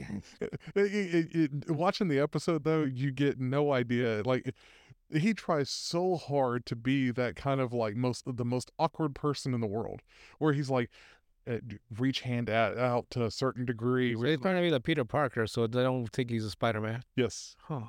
Only he puts so much thought into it, like the degree of bending to bow before this person. Like in his own mind, he's going through all this, and he's like, please. Like the most nerdy thing you could possibly think of is what he's doing. When she invites Sid to her fencing class, he discovers Alexia is engaged in the royal fencing instructor Zenon, but she has no desire to marry him and has decided to use Sid as a tool of petty revenge against him. And that's the only reason she really accepted him to be her boyfriend. Fully aware both that he is being used and of Princess Alexia's spitefulness and selfishness, Sid agrees to continue their fake relationship in exchange for money. Exchange for money? Where she'll flick a coin and he'll jump after it like a dog and grab it. He's a fucking gigolo at this point. But like, it's like where she tells him, here, fetch, and he'll go run after the coin. After 2 weeks, Alexia admits to him that despite the effort she puts into sword training, she has never been as skilled as her sister Iris, and was thus nicknamed Fencer Ordinaire. Sid admits he actually likes her sword style, which focuses on mastery of the basics. This angers Alexia, who opts to end their fake relationship. The next day... Baby, don't be like that. The next day, Zenon reveals that Alexia has disappeared and has Sid arrested as a prime suspect for her kidnapping. Damn. Yeah. So, episode 4 is called Sadism Rewards. I don't like the sound of that. Now locked in a cell next to a mutated human girl, Alexia has her blood stolen by a cult scientist who claims that it contains demon DNA. Sid is tortured by knights for Alexia's location, but since he has trained himself to withstand pain, this amount this amount of torture is nothing to him. He pretends to be a pathetic but innocent NPC character, thinking it makes him look cool. Where he's screaming whenever they're like torturing him and stuff like that, but in reality, it doesn't even hurt him because in his previous life, he had trained his body to not feel pain, basically, and be used to torture because he didn't have any superpowers at that point. It was just him. Um, he, after 5 long days, Princess Iris orders that Sid be released. Alpha suddenly reappears to Sid, bringing news that they have continued to monitor the cult while increasing the scope of Shadow Garden's influence and power. Sid is impressed that Alpha and her fellow Shadows still occasionally visit to carry on their role-playing game with him and feels grateful for their courtesy. Still very unaware of Shadow Garden's existence and real power. Like he thinks they're just coming back to play the game with him when they've really got a lot of power now since they left him. Alpha plans to rescue Princess Alexia with 114 loyal soldiers. Nice. Sid. Pretty specific number, too. Yeah. Sid plays along to amuse himself, knowing Princess Alexia really has been kidnapped, but mistakenly believing it to be the work of a corrupt knights, and that the 114 soldiers are just background actors Alpha hired. Wait, so what exactly is he thinking is going on in this world? He thinks it's all pretend. What? But he's living this world. Yes. What the fuck? It's all he's completely unaware of what's really going on. Like he knows he's in a new world, and he obviously knows that he died, but he thinks that this like Alpha and the rest of them, they're just basically letting him do what he wants to do, but thinking that everything's real, even if and he thinks it's all fake. Like he knows he's got powers, but he doesn't think that for some reason that this cult actually exists. He doesn't believe that the Shadows really are like an organization that they are. So what does he think is real? Like if he thinks it's all fake? He doesn't understand it. Yeah, I'm not understanding his mindset either. In a massive attack, Sid kills the knights who tortured him, while his army searches for Princess Alexia. The cult scientist desperately injects Princess Alexia's blood into the mutant girl. She becomes a demon, kills the scientist, then frees Princess Alexia. While escaping, Alexia encounters Xenon, who reveals he turned her over to the cult in exchange for being promoted to the role of high-ranking knight. When Princess Alexia attacks him, Xenon easily defeats her, but their duel is interrupted by a sudden arrival of Sid. Or Shadow is what he calls himself. So episode 5 is called I Am. Xenon identifies Sid as the one behind recent attacks on the cult and announces himself as one of the cult's core members. The demon girl rampages through the city and fights Princess Iris. Alpha reveals herself to Iris as a member of Shadow Garden, which is Shadow's group here. Defeats the demon with a single powerful blow, and then vanishes.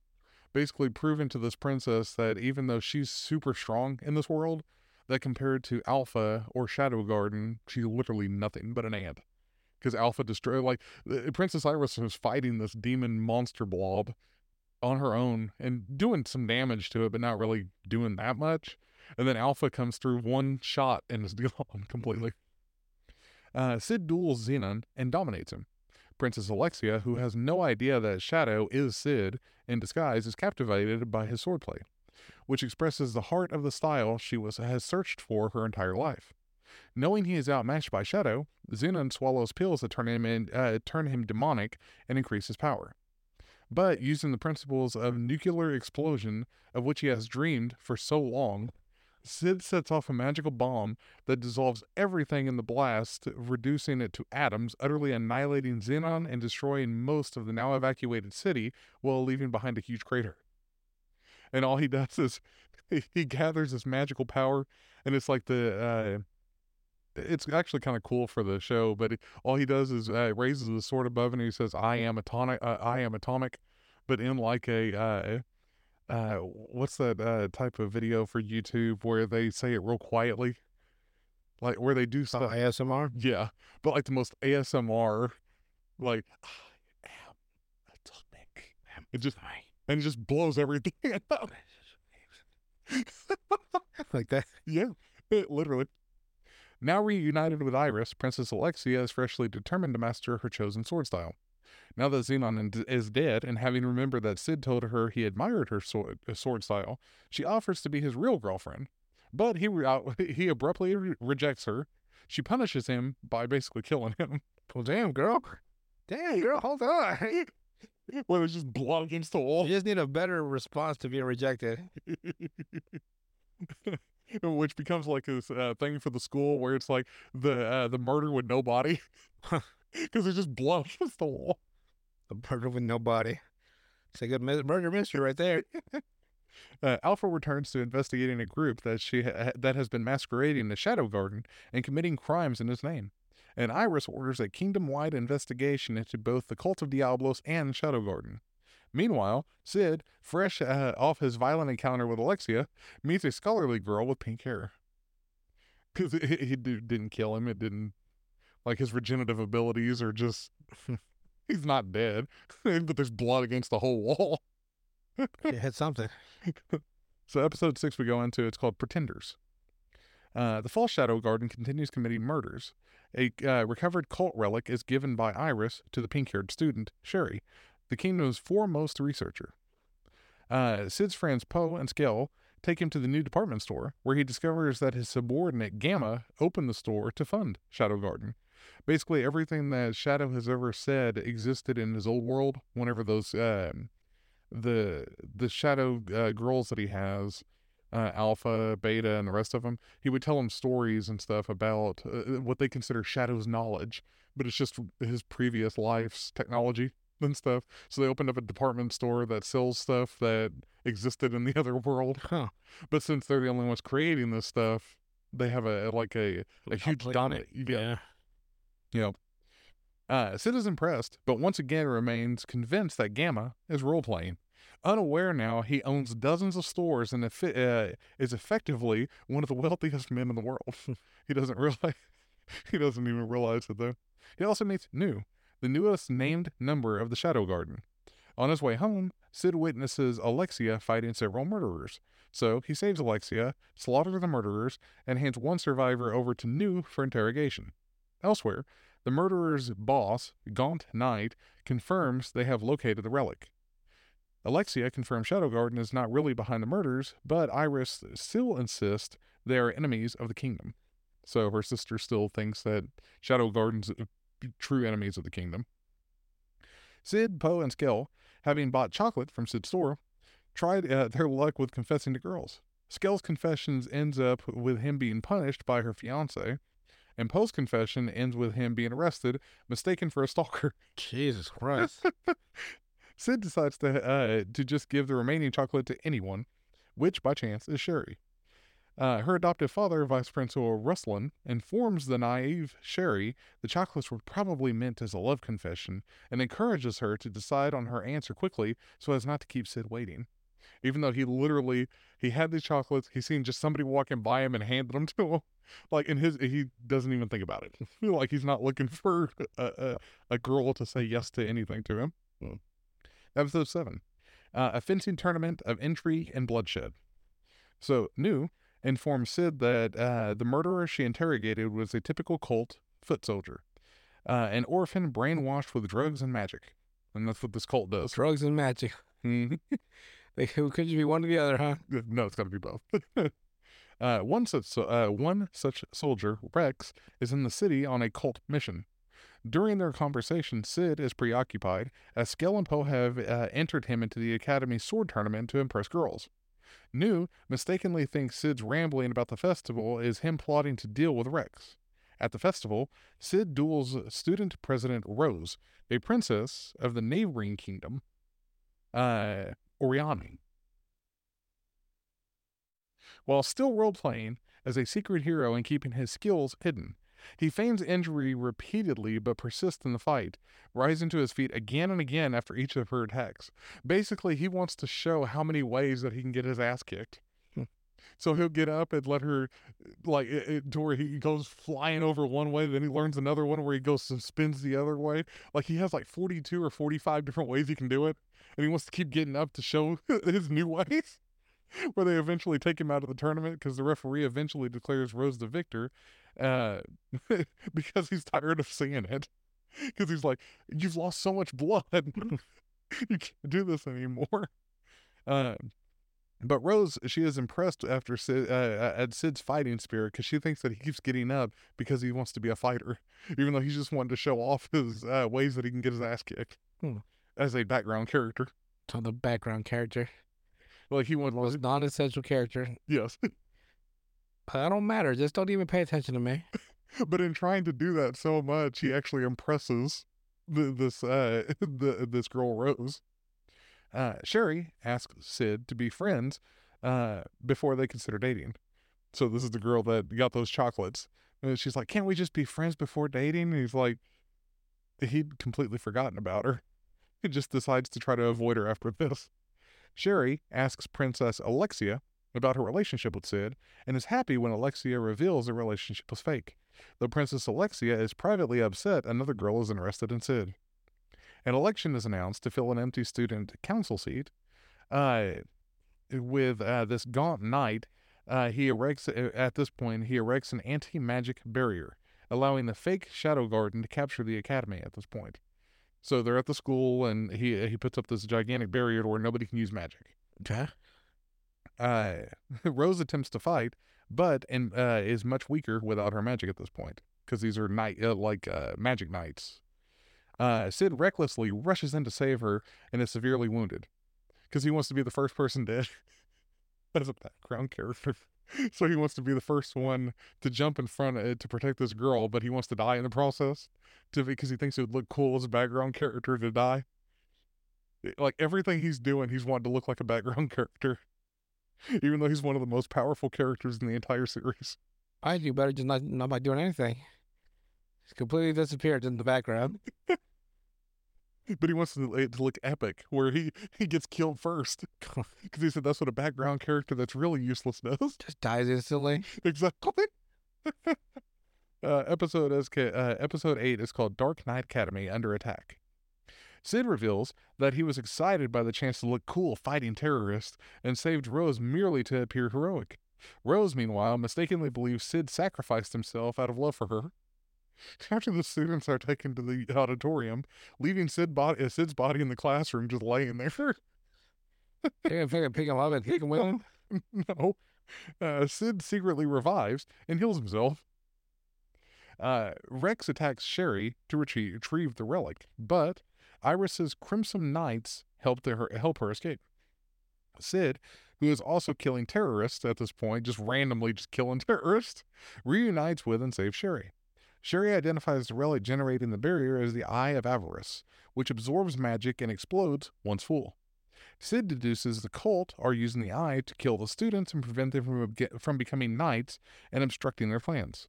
The relic Sherry has been researching is the eye's control unit, which she hopes can be used to stop the explosion. Since Sherry needs tools from her room, Sid volunteers to get them for her. Rex warns Gaunt Knight that someone is killing their men, and Gaunt Knight suspects that the real Shadow Garden is responsible for this. It is revealed Gaunt Knight's true goal is to be reinstated to the Knights of Round, which is in this cult of Diablos, like their highest order of like the most powerful people in their group. New, which is of Shadow Garden, she sees the sole surviving Crimson Knight and her former fiance. God, if I can even talk. The sole surviving Crimson Knight is her former fiance, Marco. While tempted to kill him, she decides to let him live. Sid orders New and her fellow Shadows not to attack the terrorist until Sherry has the control relic ready. That's how we end episode 8. Episode 9 is called the end of a lie. So Sherry activates the control relic, deactivating the eye and its barrier. Sid arrives disguised as the Eminence in Shadow, and Shadow Garden begins slaughtering the terrorists at this point. Shit.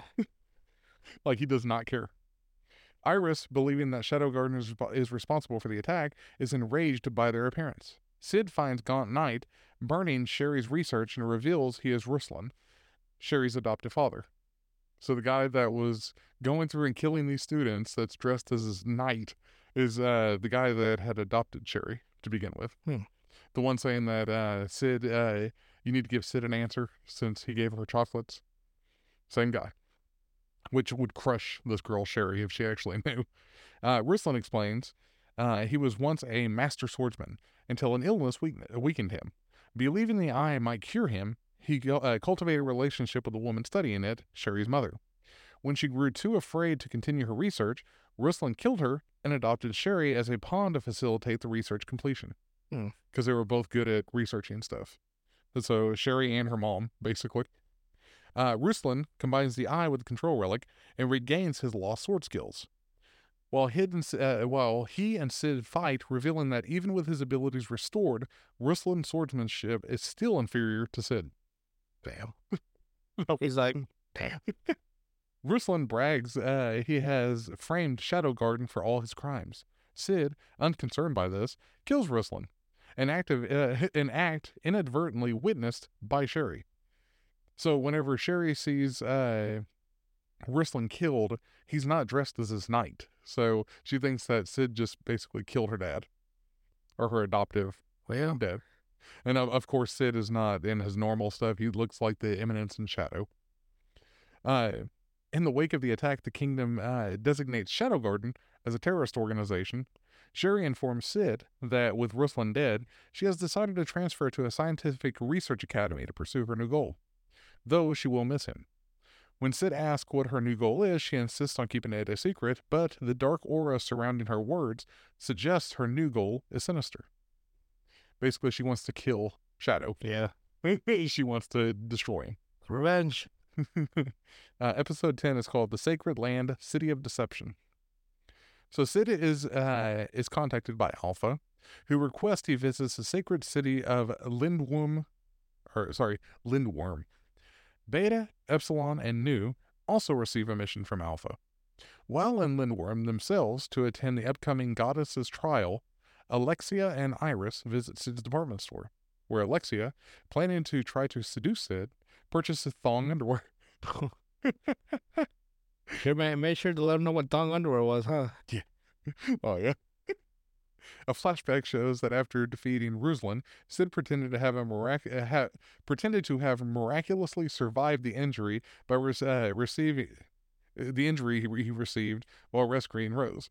So he acts like, I didn't actually die. I made it alive. Half his face is gone. I'm still alive. Rose, who has sworn to accept what she perceives as feelings towards her by becoming his lover, hopes that her father might allow them to marry if Sid wins the trials. Sid mistakenly believes that she is trying to convert him to worship the goddess Beatrix, whom empowered 3 legendary warriors and the worship of whom is the dominant religion in Lindworm. Though he is reluctant to have her along with him on the trip, he opts to avoid her attempts to seduce him rather than actively push her away.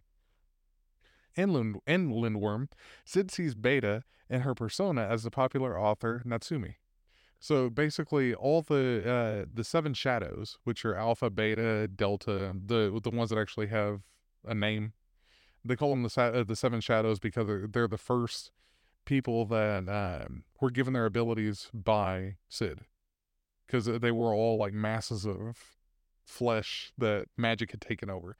So basically, they where he rescued Alpha by accident. Yeah. It turns out that in this world, if you can't control the magic that you have, you start to become like almost like a tumor. Yeesh. And just a big mass of flesh. But those were the original 7 shadows are the ones that he personally fixed. Good for him. So he did something good. He didn't even know he was doing it. He just, whatever. Like, close enough. And each one of them basically learned something different from him. So like Alpha, it's she's like pure power. Then you have what do you call it? Beta on this one. She basically took all the stuff that he taught her about, like Cinderella, Romeo and Juliet, and stuff like that, and uses that to become a famous author. Or she just rewrites. Just rewriting the stories that he told her. Yes. So she became famous by publishing stories he had told her from his past life's world, such as Cinderella, Romeo and Juliet, and Star Wars. Jesus, Star Wars in this world now? Yes. Beta passes Sid her mission briefing, coded in an ancient language. Rose misinterprets Sid's enthusiasm as a passion for history and languages, though Sid is really just impressed at what he thinks is Beta's latest role-playing event for him. Because again, he still thinks they're just role-playing. A cultist murders Archbishop Drake of Beatrix's church, and while Epsilon kills one of his men, the murderer escapes. Episode 11 is called The Goddess's Trial. Sid visits a hot spring and happens to meet Alexia in one of the baths. Hot springs. Hiding her embarrassment, Alexia explains the nature of the goddess's trial. Challengers will summon and duel the spirits of famous warriors, with the strength of the challenger directly related to the strength of the summoned spirit. Since she is busy dealing with the Archbishop's murderer, Alexia asks Sid to assist her by joining the Crimson Knights. Sid refuses and nonchalantly leaves, fully exposing himself to the intrigued Alexia as he goes. Hey, man. And he slaps the towel between his legs where it comes back up around his Nonchalant, man. It's like, Let that dick fucking swing. he does. I ain't embarrassed, girl. And the funny thing is, and she's like, because he says, "Why would you look at my sword?" or something like that whenever he walks out there. Huh? And she's like, "That's a dagger. That ain't no sword." Ouch. And he's like, "Whenever this monster is unleashed from its scabbard," he gives a whole fucking speech about it, and then slaps the towel between his legs. And it's like, good God.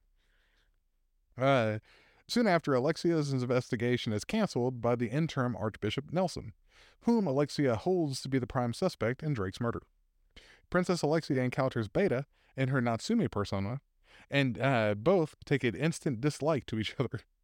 After the trial, many fighters are humiliated with no famous warriors manifesting to duel them, implying they are unworthy opponents. Sid is suddenly announced as the next challenger. His entry fee having been securely paid by Rose to show her father Sid's potential. So Rose paid for him to go to this Fucking ass bait. pretty much. To avoid exposing his strength or embarrassing himself by faking a humiliating defeat, Sid crashes the trial as Eminence and Shadow. As Shadow. His presence summoning Aurora, the Calamity Witch, whom, according to Nelson, was the strongest witch in history. Calamity Witch. Yeah. So basically, like I said before, this whole tournament, the person that is summoned to fight you is proportional to the abilities that you have. So Shadow is so strong that it summons the strongest witch in history. Witnessing Aurora's manifestation, Princess Alexia realizes that it is possible the Eminence is the most dangerous man in the world. Sid defeats Aurora, but finding himself disappointed that the duel was too easy, he leaves. Because even the strongest witch in history can't beat Shadow. The arena barrier suddenly collapses, and a new summoning spell activates in response to Sid's actions, causing a summoning portal to begin following him, impressing the observing Shadow Garden. So he's like jumping from pillar to pillar, but the summoning circle's like following him wherever he goes. What's it gonna summon? It's a portal for him to walk through. Episode 12, The Truth Within the Memories. Alpha reveals she is an elf and a descendant of Olivier, the hero who severed Diablos' left arm 1,000 years ago. Sid decides to enter the summoning circle following him and disappears within it, finding himself within the sanctuary. Alpha appears with the rest of Shadow Garden after they kidnap Nelson. They enter the sanctuary as well, as do Princess Alexia and Rose. Sid meets an imprisoned Aurora, who has been trapped for 1,000 years. So that same witch, she's actually trapped there. After Sid frees her, she reveals that the sanctuary is actually a massive prison which stores the memory of every past hero. If they destroy Sanctuary's magical core, Aurora and the other memories will be deleted. As they pass through memories, Sid and the Shadows learn the cult formerly used the sanctuary to experiment on orphan girls with Diablos' blood in an effort to resurrect him. Most of the subjects died, but some, like Olivier, became extremely strong heroes. So they're infusing this demon's blood with like elves and people. It is revealed experiments on Diablos' arms produce the pills that turn people demonic. So like those pills that one knight took are made from this blood. Puffed them all up. Yeah. And also that once a year, it produces 12 beads that grant 1 year of immortality to the cult's 12 leaders, the Knights of the Round. One of whom is Nelson. 1 year of immortality. Yeah.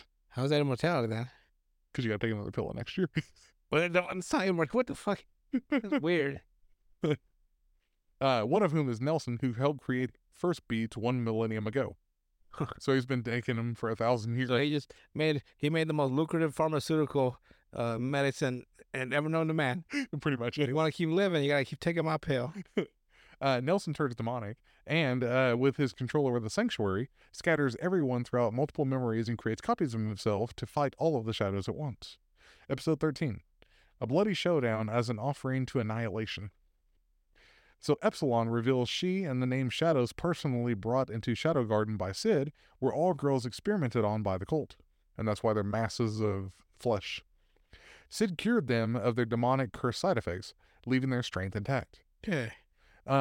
So basically, whenever he found them the way they were, as masses of piles of flesh, whenever he fixed their magical courses, like going through their veins and stuff, they kept their strength from their experiments, but lost the grotesque mass, and they became normal again. They enter Sanctuary's archive and steal the records of the cult's experiments. Delta reveals she possessed berserker-level strength, allowing her to kill hundreds of Nelson's copies without any magic at all. Because she's part beast, so like a beast person, where she's got the ears and tail. One of those, huh? Yeah. There's one in every anime. Seems like it. Meanwhile, Sid and Aurora reach Sanctuary's core. The core is sealed behind chains that can only be cut by a nearby magical sword. And though Sid tries, the sword can only be drawn by a hero's descendant. Nelson summons Olivier to fight for him.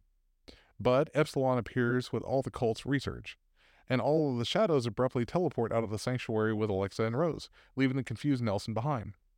As Sid is still within the sanctuary, Nelson orders Olivier to kill him. They duel, but Sid is disappointed by Olivier's mindlessness. Empty. So I'll throw you. I was surprised this to make Yu-Gi-Oh cards in the game. Like, now there's Yu-Gi-Oh cards. That's a different game. Sid is disappointed by Olivier's mindless, empty obedience, mute, and without personality, and as such finds the fight boring. That was extra bang on that one.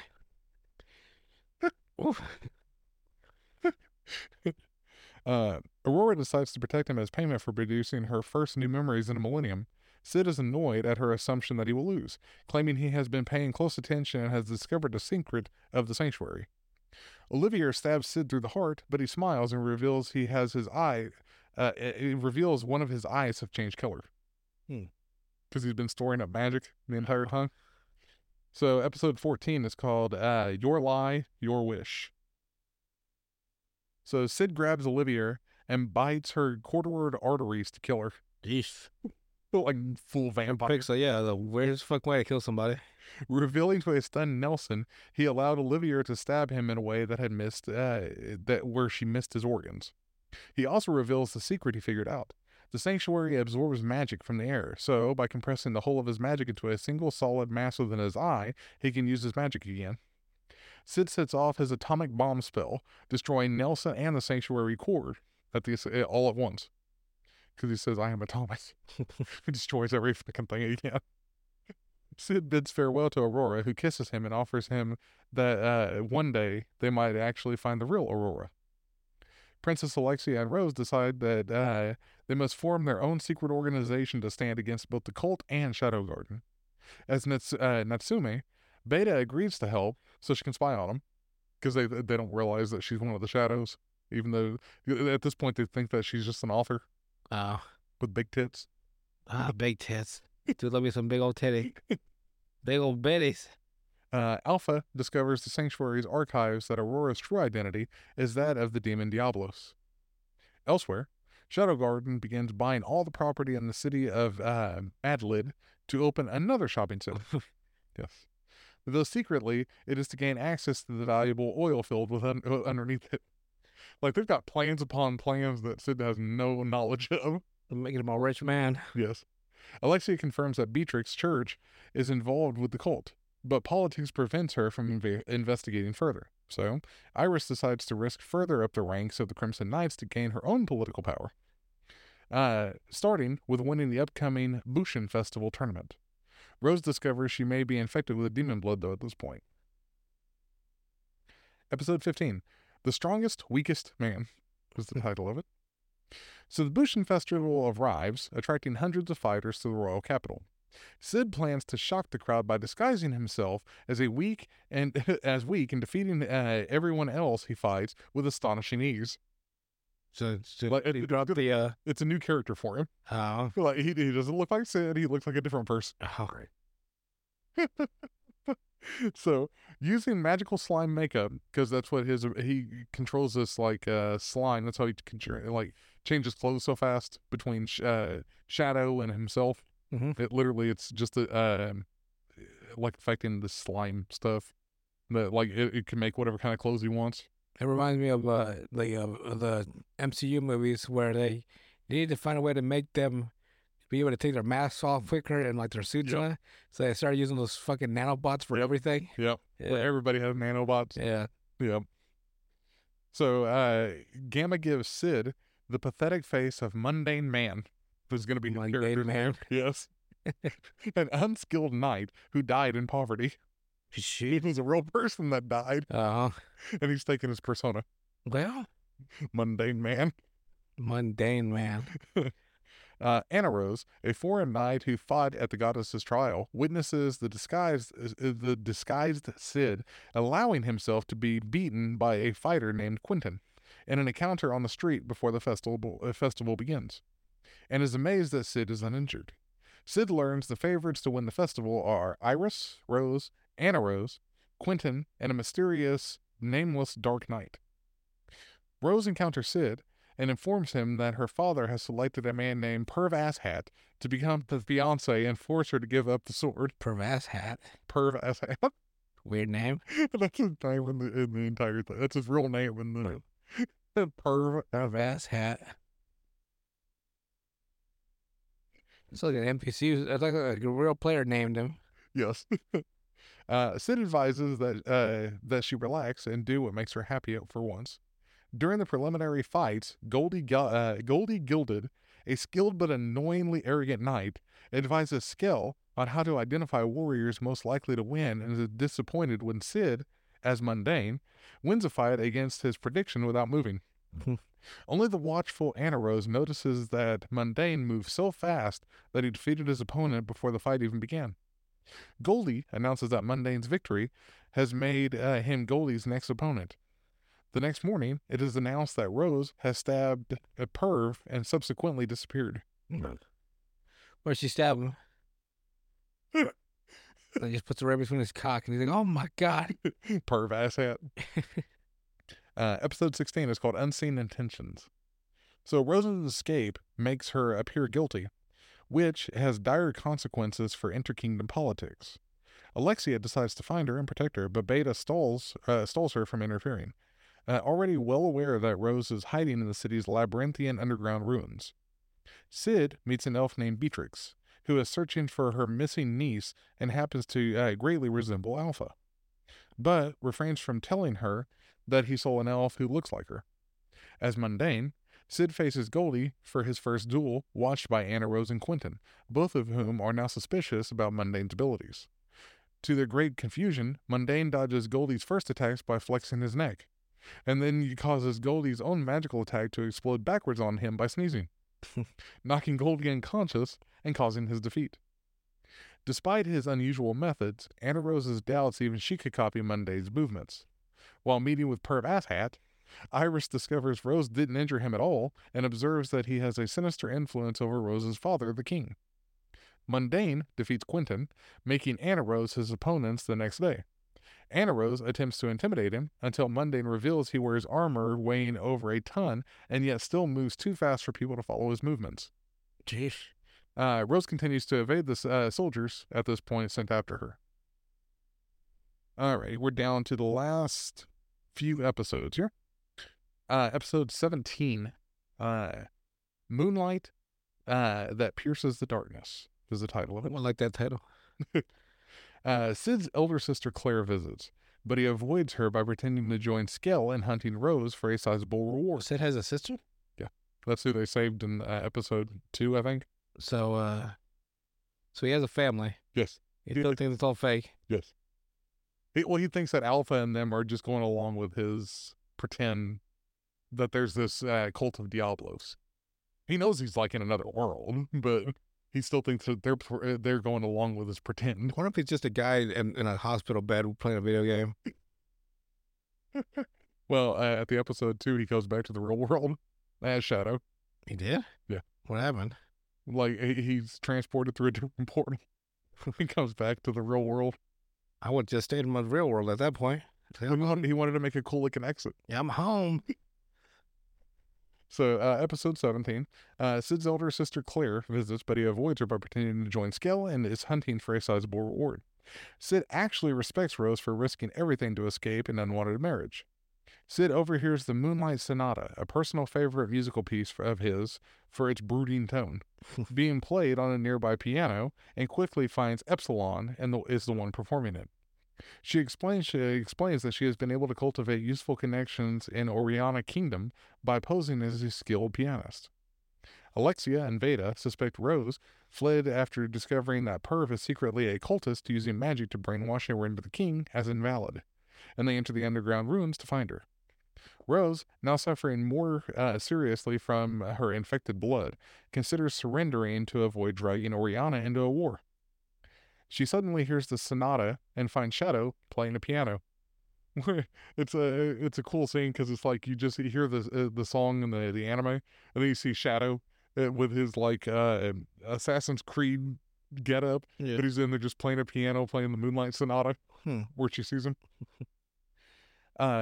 Which he has stolen from where Epsilon was playing it earlier. So he stole the piano from her. Dude, I stole a piano with him? He stole the piano and moved into this underground. That sounds petty as fuck. In a cavernous underground room. She realizes she cannot surrender, so Eminence cures her blood infection and grants her power before vanishing.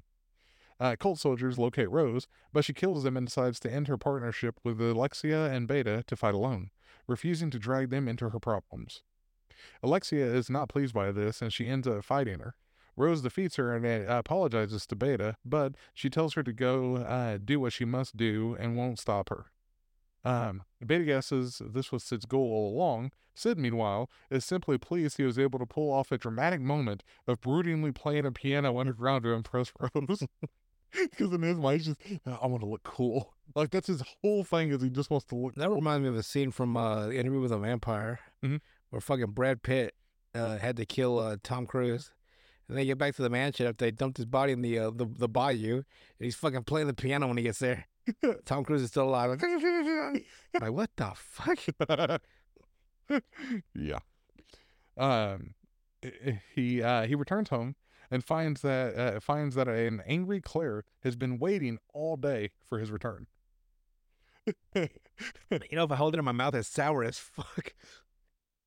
God damn. They're gonna have no context for this. I'm not drinking a Snapple. A Snapple mango madness. Dabadoo Slim Jim. Episode 18. Betting on a moment. It's Betty White. Betty I White. don't know why I heard it in my head. It's Betty White. How the fuck Betty White? Her 99-year-old. 99 years old. I put that pussy out of commission. I should probably stop. After sadistically punishing Sid for neglecting her, Claire reveals she has replaced the still absent Rose in the festival and assists Sid watch her from the VIP seating. Sid sits beside Iris, who apologizes for the Xenon incident. They discuss the Dark Knight competitor, Beatrix, the Elvish war goddess, the festival's very first champion, and Sid realizes Beatrix is Alpha's aunt. Like he actually realizes this. You guys look real similar. Yeah, they do. I wouldn't say mother-daughter, but more like something closer. Like you can never figure out what it is, though. Yeah. It's hilarious to me. Sid sneaks away to don his mundane disguise to duel Anaros. Perv takes his seat beside Iris, who despises the Perv. I just fucking hates him. Yeah, she does. He expresses confidence that Rose will return and marry him. He also suggests he is interested in hiring strong warriors, particularly Anaros. In the arena, Anaros attempts to match Mundane speed, but is defeated. Damn. This redoubles Princess Iris's determination to defeat Mundane in the next match. Perv has Mundane investigated, though he has confidence he has no connection to the all-female Shadow Garden squad. Because again, Shadow Garden is literally all women. That's the way I like it too. Anaros thanks Mundane for showing her that she still has room to improve and invites him to work for her country's government, but he refuses. Sid looks forward to defeating Iris so he can become a legend by mysteriously disappearing immediately after the victory. Again, he just wants to look cool. Claire meets him at his room, quietly reminding him he forgot to watch her match. So his sister's like, where were you? And she's the kind where she'll beat the shit out of him. I'd be like, if it was myself, I'd be like, I don't give a shit. Fuck you, bitch. All right, we're down to the last 2 episodes here. Episode 19 is called Dancing Puppet. Sid sits beside Sid. That's like alliteration. Sid sits beside. Say it 15 times real fast. Sid sits. I almost messed it up. Sid sits beside Princess. Damn, I gotta knock that one out quick. I know. Sid sits beside the 3 S's, Princess Iris and Beatrix, to watch Claire's next match. Perv continues drugging the king, hoping Rose will try to save him. He also plans to have the king publicly assassinate Iris and Princess Alexia's father, the king of Midgard, cause war. Damn. Claire wins her match and furiously searches for Sid. Because again, he's not up there watching her. Where you at? Who is again absent from the audience. Iris duels Mundane. So the Princess Iris is dueling Mundane Man at this point. But has repeatedly terrifying premonitions of Mundane killing her instantly with a single counterattack. Ouch. Mundane shortly disarms and defeats her in a single move. Rose infiltrates the VIP area with help from Shadow Garden, and Perv is enraged when she kills her own father. Damn. So she kills the king of the Oriana Kingdom, who shows gratitude at being freed from Perv's control at last. It just sounds like being freed from the Perv's. Yeah. That Perv had been controlled for years. Yes. Rose moves to kill herself, but Mundane stops her. Leaping from the arena floor and in a single bound to burst through the VIP box, kill Perv's men, and shed his disguise to reveal that he is the Eminence in Shadow. So he took off the disguise to show that he had the disguise on. Yeah. Rose realized that Shadow is also the boy who she once knew as Stylish Bandit Slayer. Because as a kid in this new world, Sid also went around killing bandits with a paper bag over his head. Huh. So he was the Stylish Bandit Slayer back then. Wait, so was he stylish or was the bandit stylish and he slayed him? I think he was trying to say he's the stylish one. You gotta be careful with that grammar, people. Revealing that when Sid was training himself as a child, he killed the bandits who coincidentally had just kidnapped her. An encounter which inspired Rose to learn swordsmanship in the first place. Nice. So he didn't even realize that he led her down that path. Realizing that she can't die yet, Rose again escapes. Beatrix, having longed to fight Mundane since their meeting, realizes that Shadow is a wanted terrorist and engages him in a duel. Duel. Pulls out her fucking blue eyes. White dragon. So the last episode of the season is called Advent of the Demon. Alpha meets Rose and offers her membership in Shadow Garden, which Rose accepts. Amidst Beatrix's and Shadow's duel, Princess Iris joins the former in combat against him. After a fight which comes to span much of the city, Shadow again brandishes his atomic, city-obliterating attack, terrifying both Iris and Beatrix, but vanishes at the last second before its detonation. So as soon as he fucks him up and he fights him with crowbars, they're using swords, and Iris, the princess, has a sword that is a flaming sword, and he's fighting them with fucking crowbars. Like some crowbars, huh? He just found crowbars on this one building site and just started fucking him up with crowbars. He's like, hell yeah. That's his favorite fighting tool anyway, is crowbars. And it's like it's a cool fight sequence though, because it's like he's like not even trying, and then they both try to attack him at the same time, and he just stomps on their back and makes them sit on each other. And then at the very end of it, he goes to go use his I am atomic thing, which they think, oh fuck, he's just gonna blow up the whole city, and then he's just gone. So it didn't work, or he didn't do it, or do it. Hmm. But he was one to show them that he is so far above them that all he's got to do is do the one attack and they're gone. To where it's like they're looking at it like it's the end of the world, and then he's just gone. Well, you got Princess Iris just like yelling out like a banshee cry because it pisses her off so much that he didn't even find them a challenge enough to even fight him the rest of the way. He just leaves. Leaving Princess Iris enraged, frustrated, and more determined than ever to get her vengeance. Perv is forced to beg his master's forgiveness for his failure.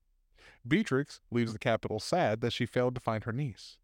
Holed up in her room, now filled with wanted posters of the Eminence, a mentally unraveling Sherry hears the news of his attack and renews her promise to herself to one day kill him.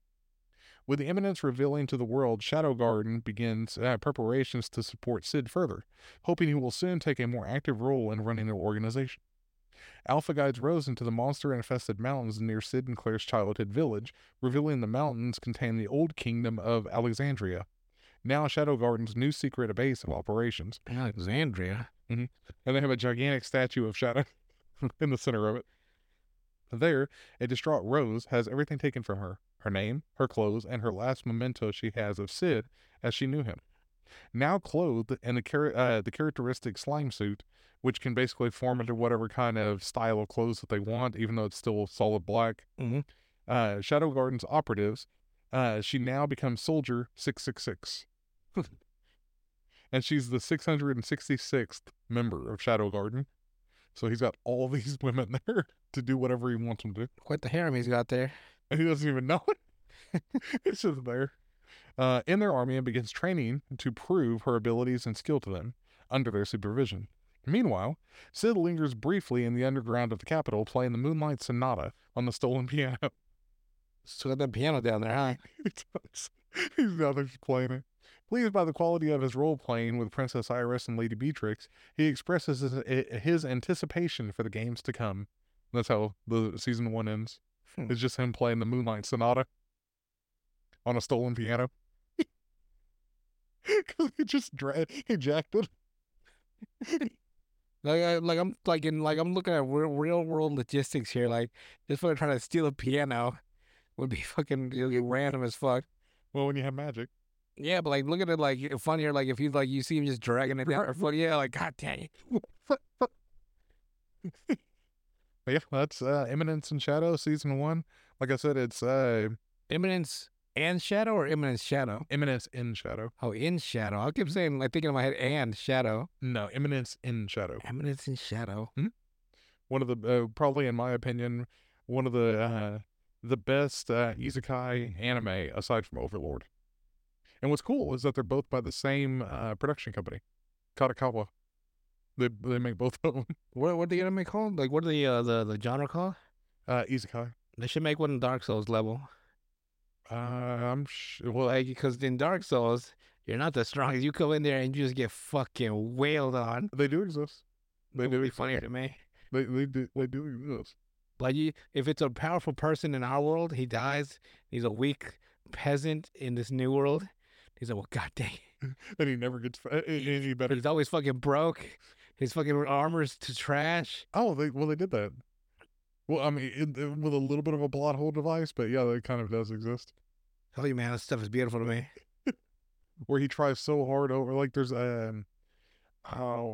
fuck, I'll have to remember the name of it, but where he can die over and over and over, but it gets worse and worse, like in his mental Shit. the entire time. Yeah, kind of dark too. Yeah, because if your mental state hinges on how often you died in a game, if it was like the Dark Souls, you would have a horrible time. Yes. So, You'd be fucking insane by the end of it. all right, ready for some Reddit? I'm always ready for some. I love this shit. All right, today we are covering Today I Fucked Ups. We move away from the retail hell and go back to our original bread and butter of Today I Fucked Ups. So, first one is by Junior Ranger 6861. This person puts, I've been feeling a bit under the weather and decided to buy myself a coffee. I was about to walk into an establishment whenever I saw a homeless woman sitting outside with her dog. I felt bad for them because I can't imagine how hard it must be to be homeless, especially being this time of the year, so I decided to go up to her, told her Merry Christmas, and handed her $10. Her eyes lit up and she started sobbing and thanking me. When I was trying to pay for my coffee, I noticed that in my haze I had given the woman $100 instead of 10. Well, you gotta let that one go. I thought I had given her still in my wallet. I was panicking and contemplating going to look for her and explaining my error, You gotta let that go. but I just couldn't bring myself to do that. I didn't want to be an asshole, especially after her emotional reaction, so I just made my way home. Merry Christmas. I wouldn't call that much of a fuck up. It's like an honest mistake. But it's like, It's $100 though. Like, man. although with inflation, $100 ain't worth shit no more. Next one is by Slight Contact 568. Person puts, obligatory. Last night I got drunk at a Christmas friends get together and said some shit I shouldn't have. Well, if isn't the basis for every the friendship fallout ever in the history of mankind, Yeah. said some shit you shouldn't have said, is way up there. My wife's friends are mostly pretty mellow and not big partiers, but we get together for dinner every couple of months. They're awesome people, and I've known them for going on 12 years now. They're her good friends since she's been in high school. So, one friend is a little more outgoing, into festivals and the like. We were drinking and reminiscing about college days, and she mentioned how she hooked up with a guy behind a bar we all went to together years ago. We all laugh, and she and I are talking about the night and how she had never done that before. A one time stand. She also mentioned that he ate her ass before the deed. Wait, are you getting way too specific? It was her first experience doing that, and I said something along the lines of, "I don't blame him. I'd do the same." Damn, you stupid son of a bitch, bro. Should have kept your fucking mouth shut. Everyone got quiet.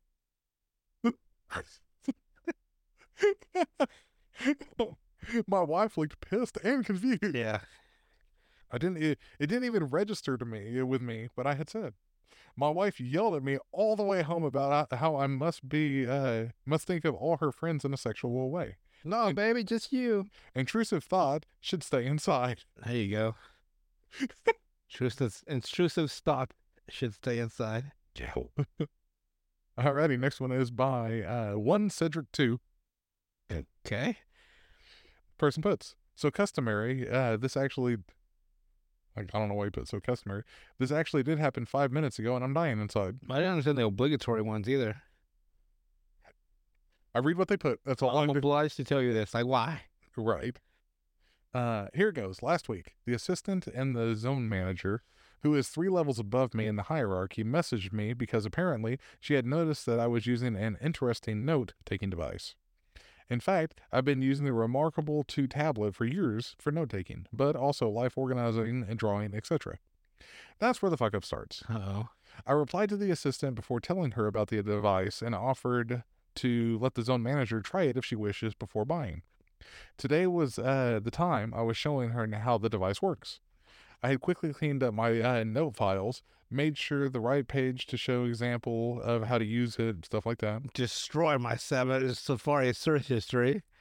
Everything was going well, all until she asked if you could draw on the tablet. Thinking I had correctly cleaned up, I showed my drawing I opened my drawings notebook, and there, a drawing of a sofa with a comic style bubble saying, "Sit on my face," appears. God dang.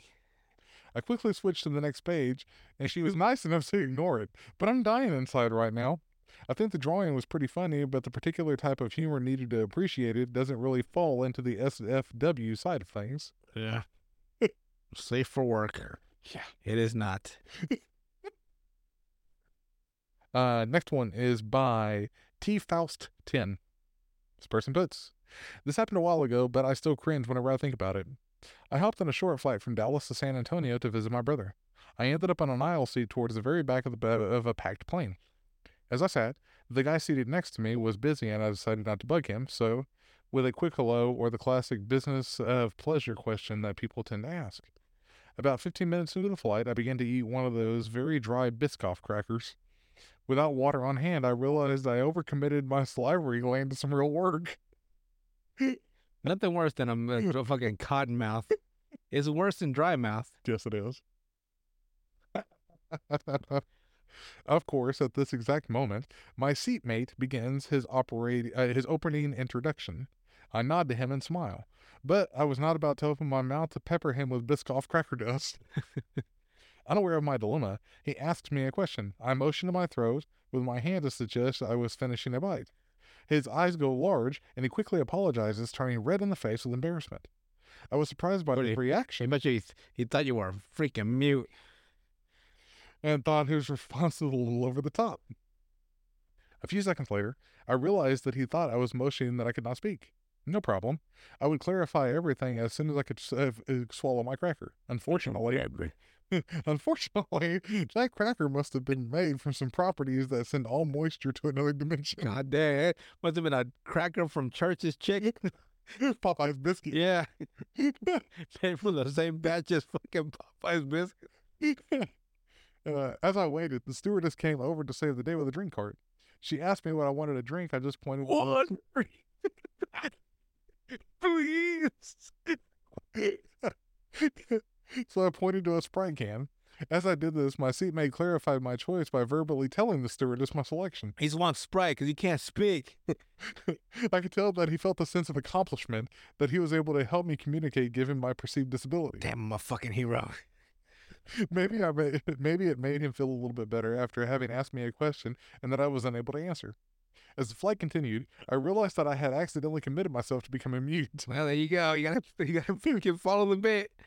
I was at the point of no return, so I figured I'd just go with it. I didn't want to make him feel stupid. He began to tell me a couple of things about his family. He mentioned a relative with a similar impairment following a stroke. He also showed me a picture of his dog on the phone.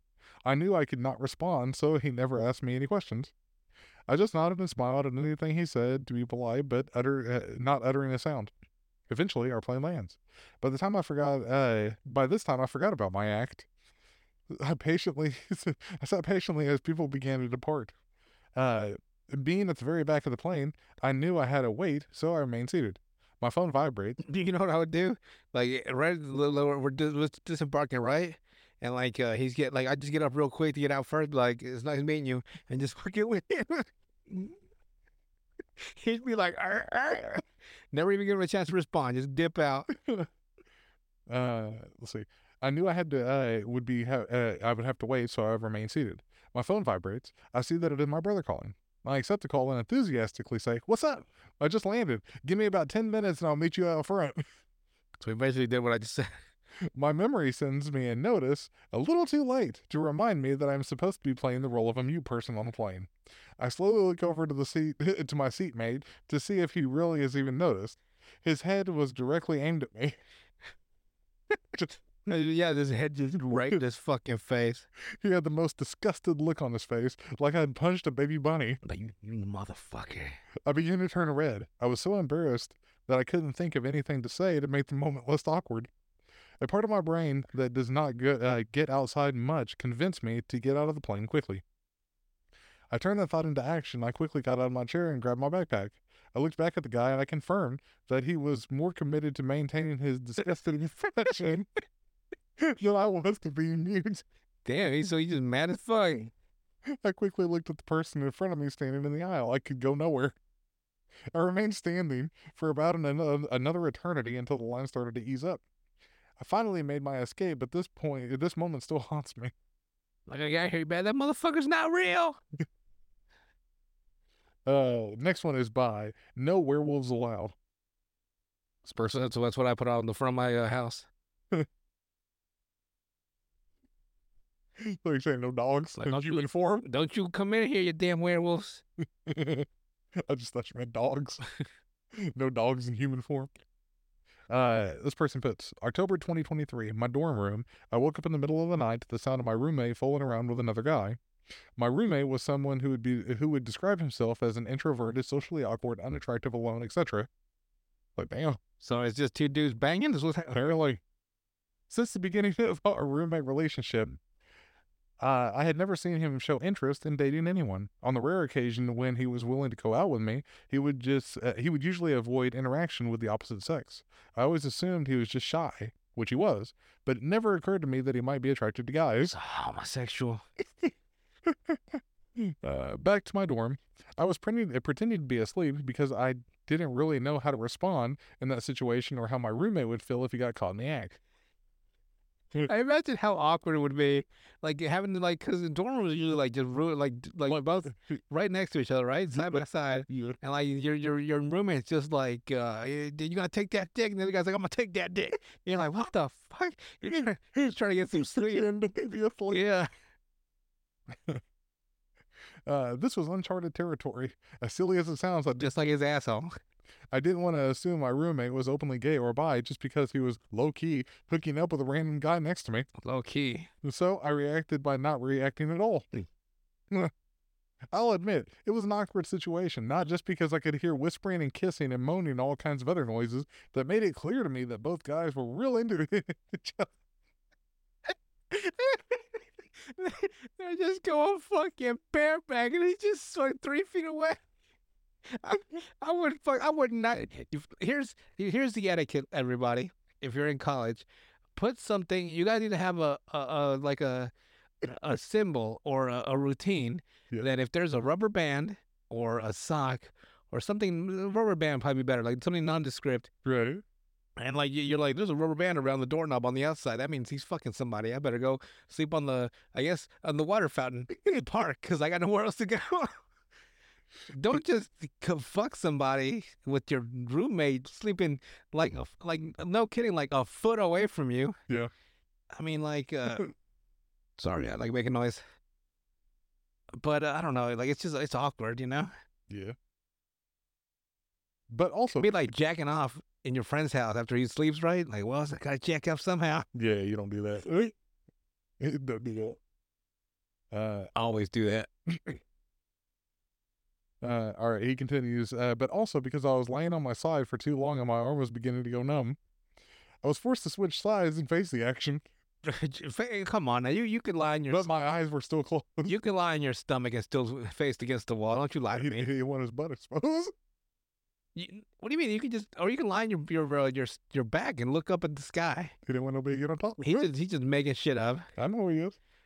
At this moment, yeah, I had to look, so I had to turn that way to sleep. Bullshit. There's like 6,000 ways to sleep. He put, at this moment, I heard one of them whisper, "Bro, I thought your roommate was like, I don't know, Asian." The fuck does that matter? I suddenly opened up my eyes. The fuck you gotta say? I suddenly opened up my eyes and noticed two random naked guys in my roommate's bed. Both of them were too high and horny to realize that they were in the wrong dorm until it was too late. So where the fuck is his roommate? If the two of them didn't whisper the whole fucking time, I probably would have picked up that none of them sounded like my roommate. The gay guys apologizing for canvassing my roommate's bed in fuck fluids and took off. I imagine them standing up ass naked. Sorry, bro. Sorry, bro.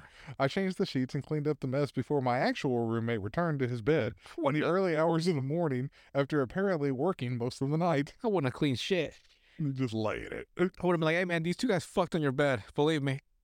I was not his favorite person whenever I explained to him what happened. No kidding. I never forgot to lock my door. He probably didn't believe him either. Probably not. Why'd you fuck on my bed, bro? I never forgot to lock my dorm room since that night, and my roommate is still reminding me that I owe him brand new bed sheets Why do I owe him? I don't owe him shit. because apparently he didn't lock the door. So, uh, but I didn't fuck on my bed. alrighty. I thought your roommate was Asian. That makes more sense then. Usernames are so stupid sometimes. Next one is by Potatoes in My Butt. Now I imagine a whole potato, someone's asshole. A buddy was having a small New Year's party at his house. We had been chilling for a few hours, drinking, smoking, and listening to music. Then all of a sudden, my buddy's mom comes in the room to chill with us. My friend, Buzzkill. his wife, and his bro left to go make some barbecue. So now it's just me and his mom Uh in the room. oh. Red flags everywhere. Her and I were talking and listening to music. His mom is probably in her late 60s, early 70s. Not really good. It's my type. Not really good looking. It's really my type now. Smokes like a chimney, and is married. 4 for 4 for me. I don't know what the hell came over me last night. Something about We started fucking. something about her caught my attention. We just started.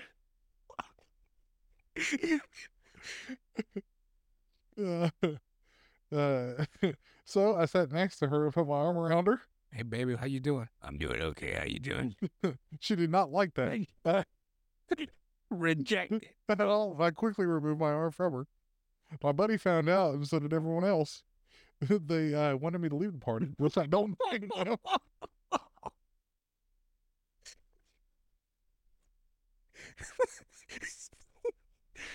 You know how we go in my head, right? For whatever reason, he took his shoes off, right?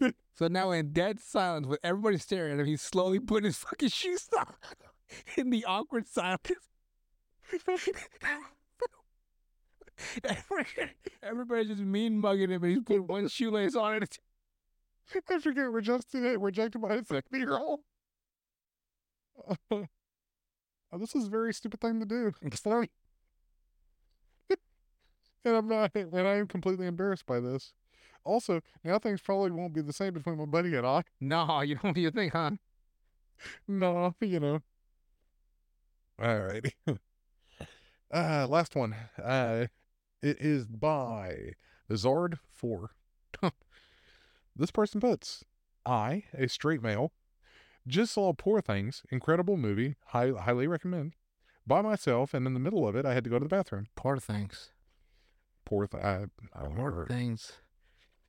I know Saltburn was a movie that has traumatized the entire movie-going community last year. Yes. So Poor Things sounds something similar. I cannot place my finger on what it is, though. I feel like I should know what it is. And if it hits me, I'll be like, oh, yeah. You know that moment where Light finds the Death Note again and he returns all his memories? Yeah. That's what I'm feeling right now. The minute I figure out what Poor Things is, I'm like, oh, yeah, that's why. Yeah, just say it. I was alone at the urinal whenever I realized that I had to take a shit. And at that moment, another guy walked in and started pissing too. Older guy, kind of fat, glasses, balding. That motherfucker. Just drive me down to a T, huh? It's so short. I reconsidered taking a shit because of the awkwardness with my new companion. Might consider Husky Light. But knew I'd regret it once I returned to my seat. So I stopped pissing and went to the handicapped stall behind me to do the business. Uh-oh. I immediately realized it was a good call because this was going to be explosive. Damn, bro. We all know the feeling. And out of respect for him and his nostrils, I decided to wait until he left to unleash. I could kind of see him through the crack of the stall. He was right in front of me, but he wasn't leaving. Do you want to hear a funny bit from Sebastian Marg? I forget his name, and I don't want to like steal his jokes. So his name is Sebastian. He's Italian. I forget his last name, but the guy that where he wears those shoes constantly and everything, those like dress shoes. He's got the like gray stripe or whatever kind of in his hair. Yeah, and he's always like, "Aren't you embarrassed?" Yeah. He was saying like he was hooking up with his He was like, nah. He went to his girlfriend, he was dating this woman. Went to her, like, they went out to dinner. They had ice cream, but he's lactose intolerant. But he bit the bullet and he ate it. Then he went home. We went to her place to watch a movie. Then he asked if she could use her bathroom because the ice cream hit him Yeah. hard. So he goes to the bathroom. He runs the shower. He runs the bathtub. He runs everything he can. And then he says like something. And the joke, the lead up joke is that he was farting in her towels to mask the sound of his farts. He was doing everything he can so she wouldn't hear him. And I rewound because it's on YouTube. That's that special of his. Yeah. I rewound that same scene like 6 times, and every single I was farting in your bath towels to mask the sound. I was like, man, that was funny. All right, where was I? I could see him through the crack of the stall as he was right in front of me, but he wasn't leaving. He actually turned 90 degrees and perpendicular to the urinal and me. What the fuck? And for what felt like eternity, he appeared to be adjusting his pants or something. The thought creep. Once he checked. I don't know why I thought that. The thought creeps in like, is he doing what I think he's doing? There's no way. He can't. That doesn't happen in real life.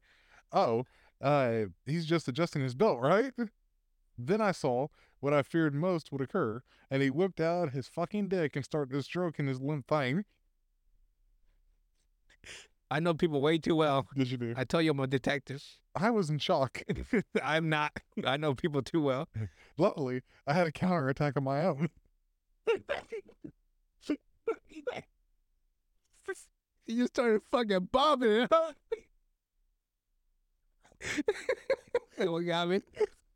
Just started letting loose, huh? Like the brown bomber. It's like, I'll teach you, you son of a bitch.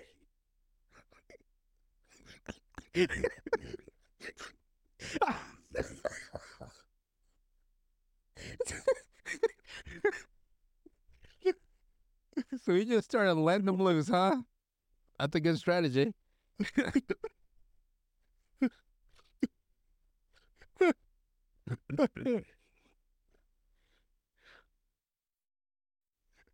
You gotta compose yourself.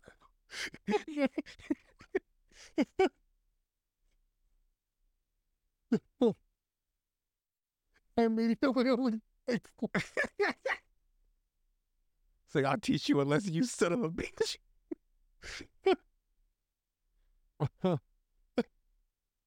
I immediately unleashed my explosive shit, and thank God it sent him fumbling and scurrying away.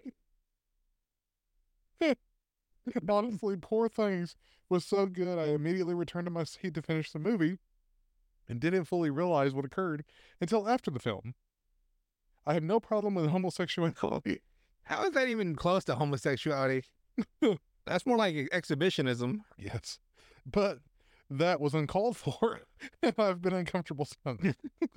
Wild experience at the theaters. I don't know if that's a gay pickup spot or what, but be careful in movie theater bathrooms. Oh yeah, poor thing. This that movie with Emma Stone, and she's like naked and doing crazy sex scenes the whole movie. Oh, really? Yeah. She has a black bush if you're ever curious. Emma Stone? Yeah. Oh, God. He's just like, yeah. What, did he go see Poor Things? Got so entranced by Emma Stone, he went to the bathroom, started jacking off. You couldn't do it in a stall at least? In the job. I'll teach you, son of a bitch. Like, my erection, no. People. You think people are weird, but they're not. They are. That is distinctly a human thing. People are. That's how they are. They turned it at 90 degrees so he could see him. Yeah, well, that's the weird part. If he had his back to him, he was doing this. You can still tell he was jacking off. I wonder, like psychologically, what that guy gets out of doing that, I don't know. and how he would assume there'd be no one. I mean, like, Well, no, he knew that he went in there because he was standing right beside him. right? Maybe he just likes the idea of someone being in the vicinity of him doing something. Well, he probably seen him looking through the crack. Do you think he was watching him? Yeah. Maybe. He's like looking through the crack because he's trying to be quiet. And he's like, he just wanted to watch. And then he's like, Oh shit. But the word of scurrying, he sent him scurrying like a rat. I still wish that we had two perspectives of the same situation. Yes. So like a week or two later, right? You bring another one, and you're like, so I was watching Poor Things. I went to the bathroom and I took a piss. This guy went into the stall, and I got this urge to just jack off. So we get his fucking. And then he just started shitting so loud. I got overcome by Emma Stone. I just had to start jacking. And like this nasty, disgusting fucking sewage of a human being started blowing chunks. Yeah, I had to run. I couldn't deal with it. I ran away and haven't been the same since. What if they also sat like one in front of the other one in the movie? That would have been even funny. Would be fucking hilarious. We at least ended it on a funny one. Oh, that was wild. Is he doing what I think he's doing? Yes, he is. Believe me, I've seen some weird shit. I saw a guy once. I was restocking some items, and the woman was like not next to me, but she was in the same aisle. And her boyfriend popped up, and she's like, "How you like this hot dog?" They had his whole fucking dick out, and she was all giggling. I was like, "Ah, ah, ah." Not what you wanted to see that day. No. See a lot of weird shit. 14. I've seen more dick at a flea market than I care to mention. Them bathrooms are wild. Did I tell you about the man that was laying on inside the stall? Did I? Yeah. There was a man. He fell asleep in the stall of the bathroom, and I go in, and there's a crowd. Okay, let me back up the story. So I go into the stall, and you never go into a stall after 6 o'clock at a flea market that serves alcohol, because that shit is a war zone. I go in, and there's a crowd of people, because like it's a long hallway, and along the hallway is the urinals. There's another threshold. After the threshold is a row, is like a curve of sinks, and then on the right side of the curve is the toilets. There's like 4 of them, 3 small ones and a big one for handicap. And so there was a crowd of people hanging around the sink. Cause I'm like, what the hell are they doing? Someone getting robbed again?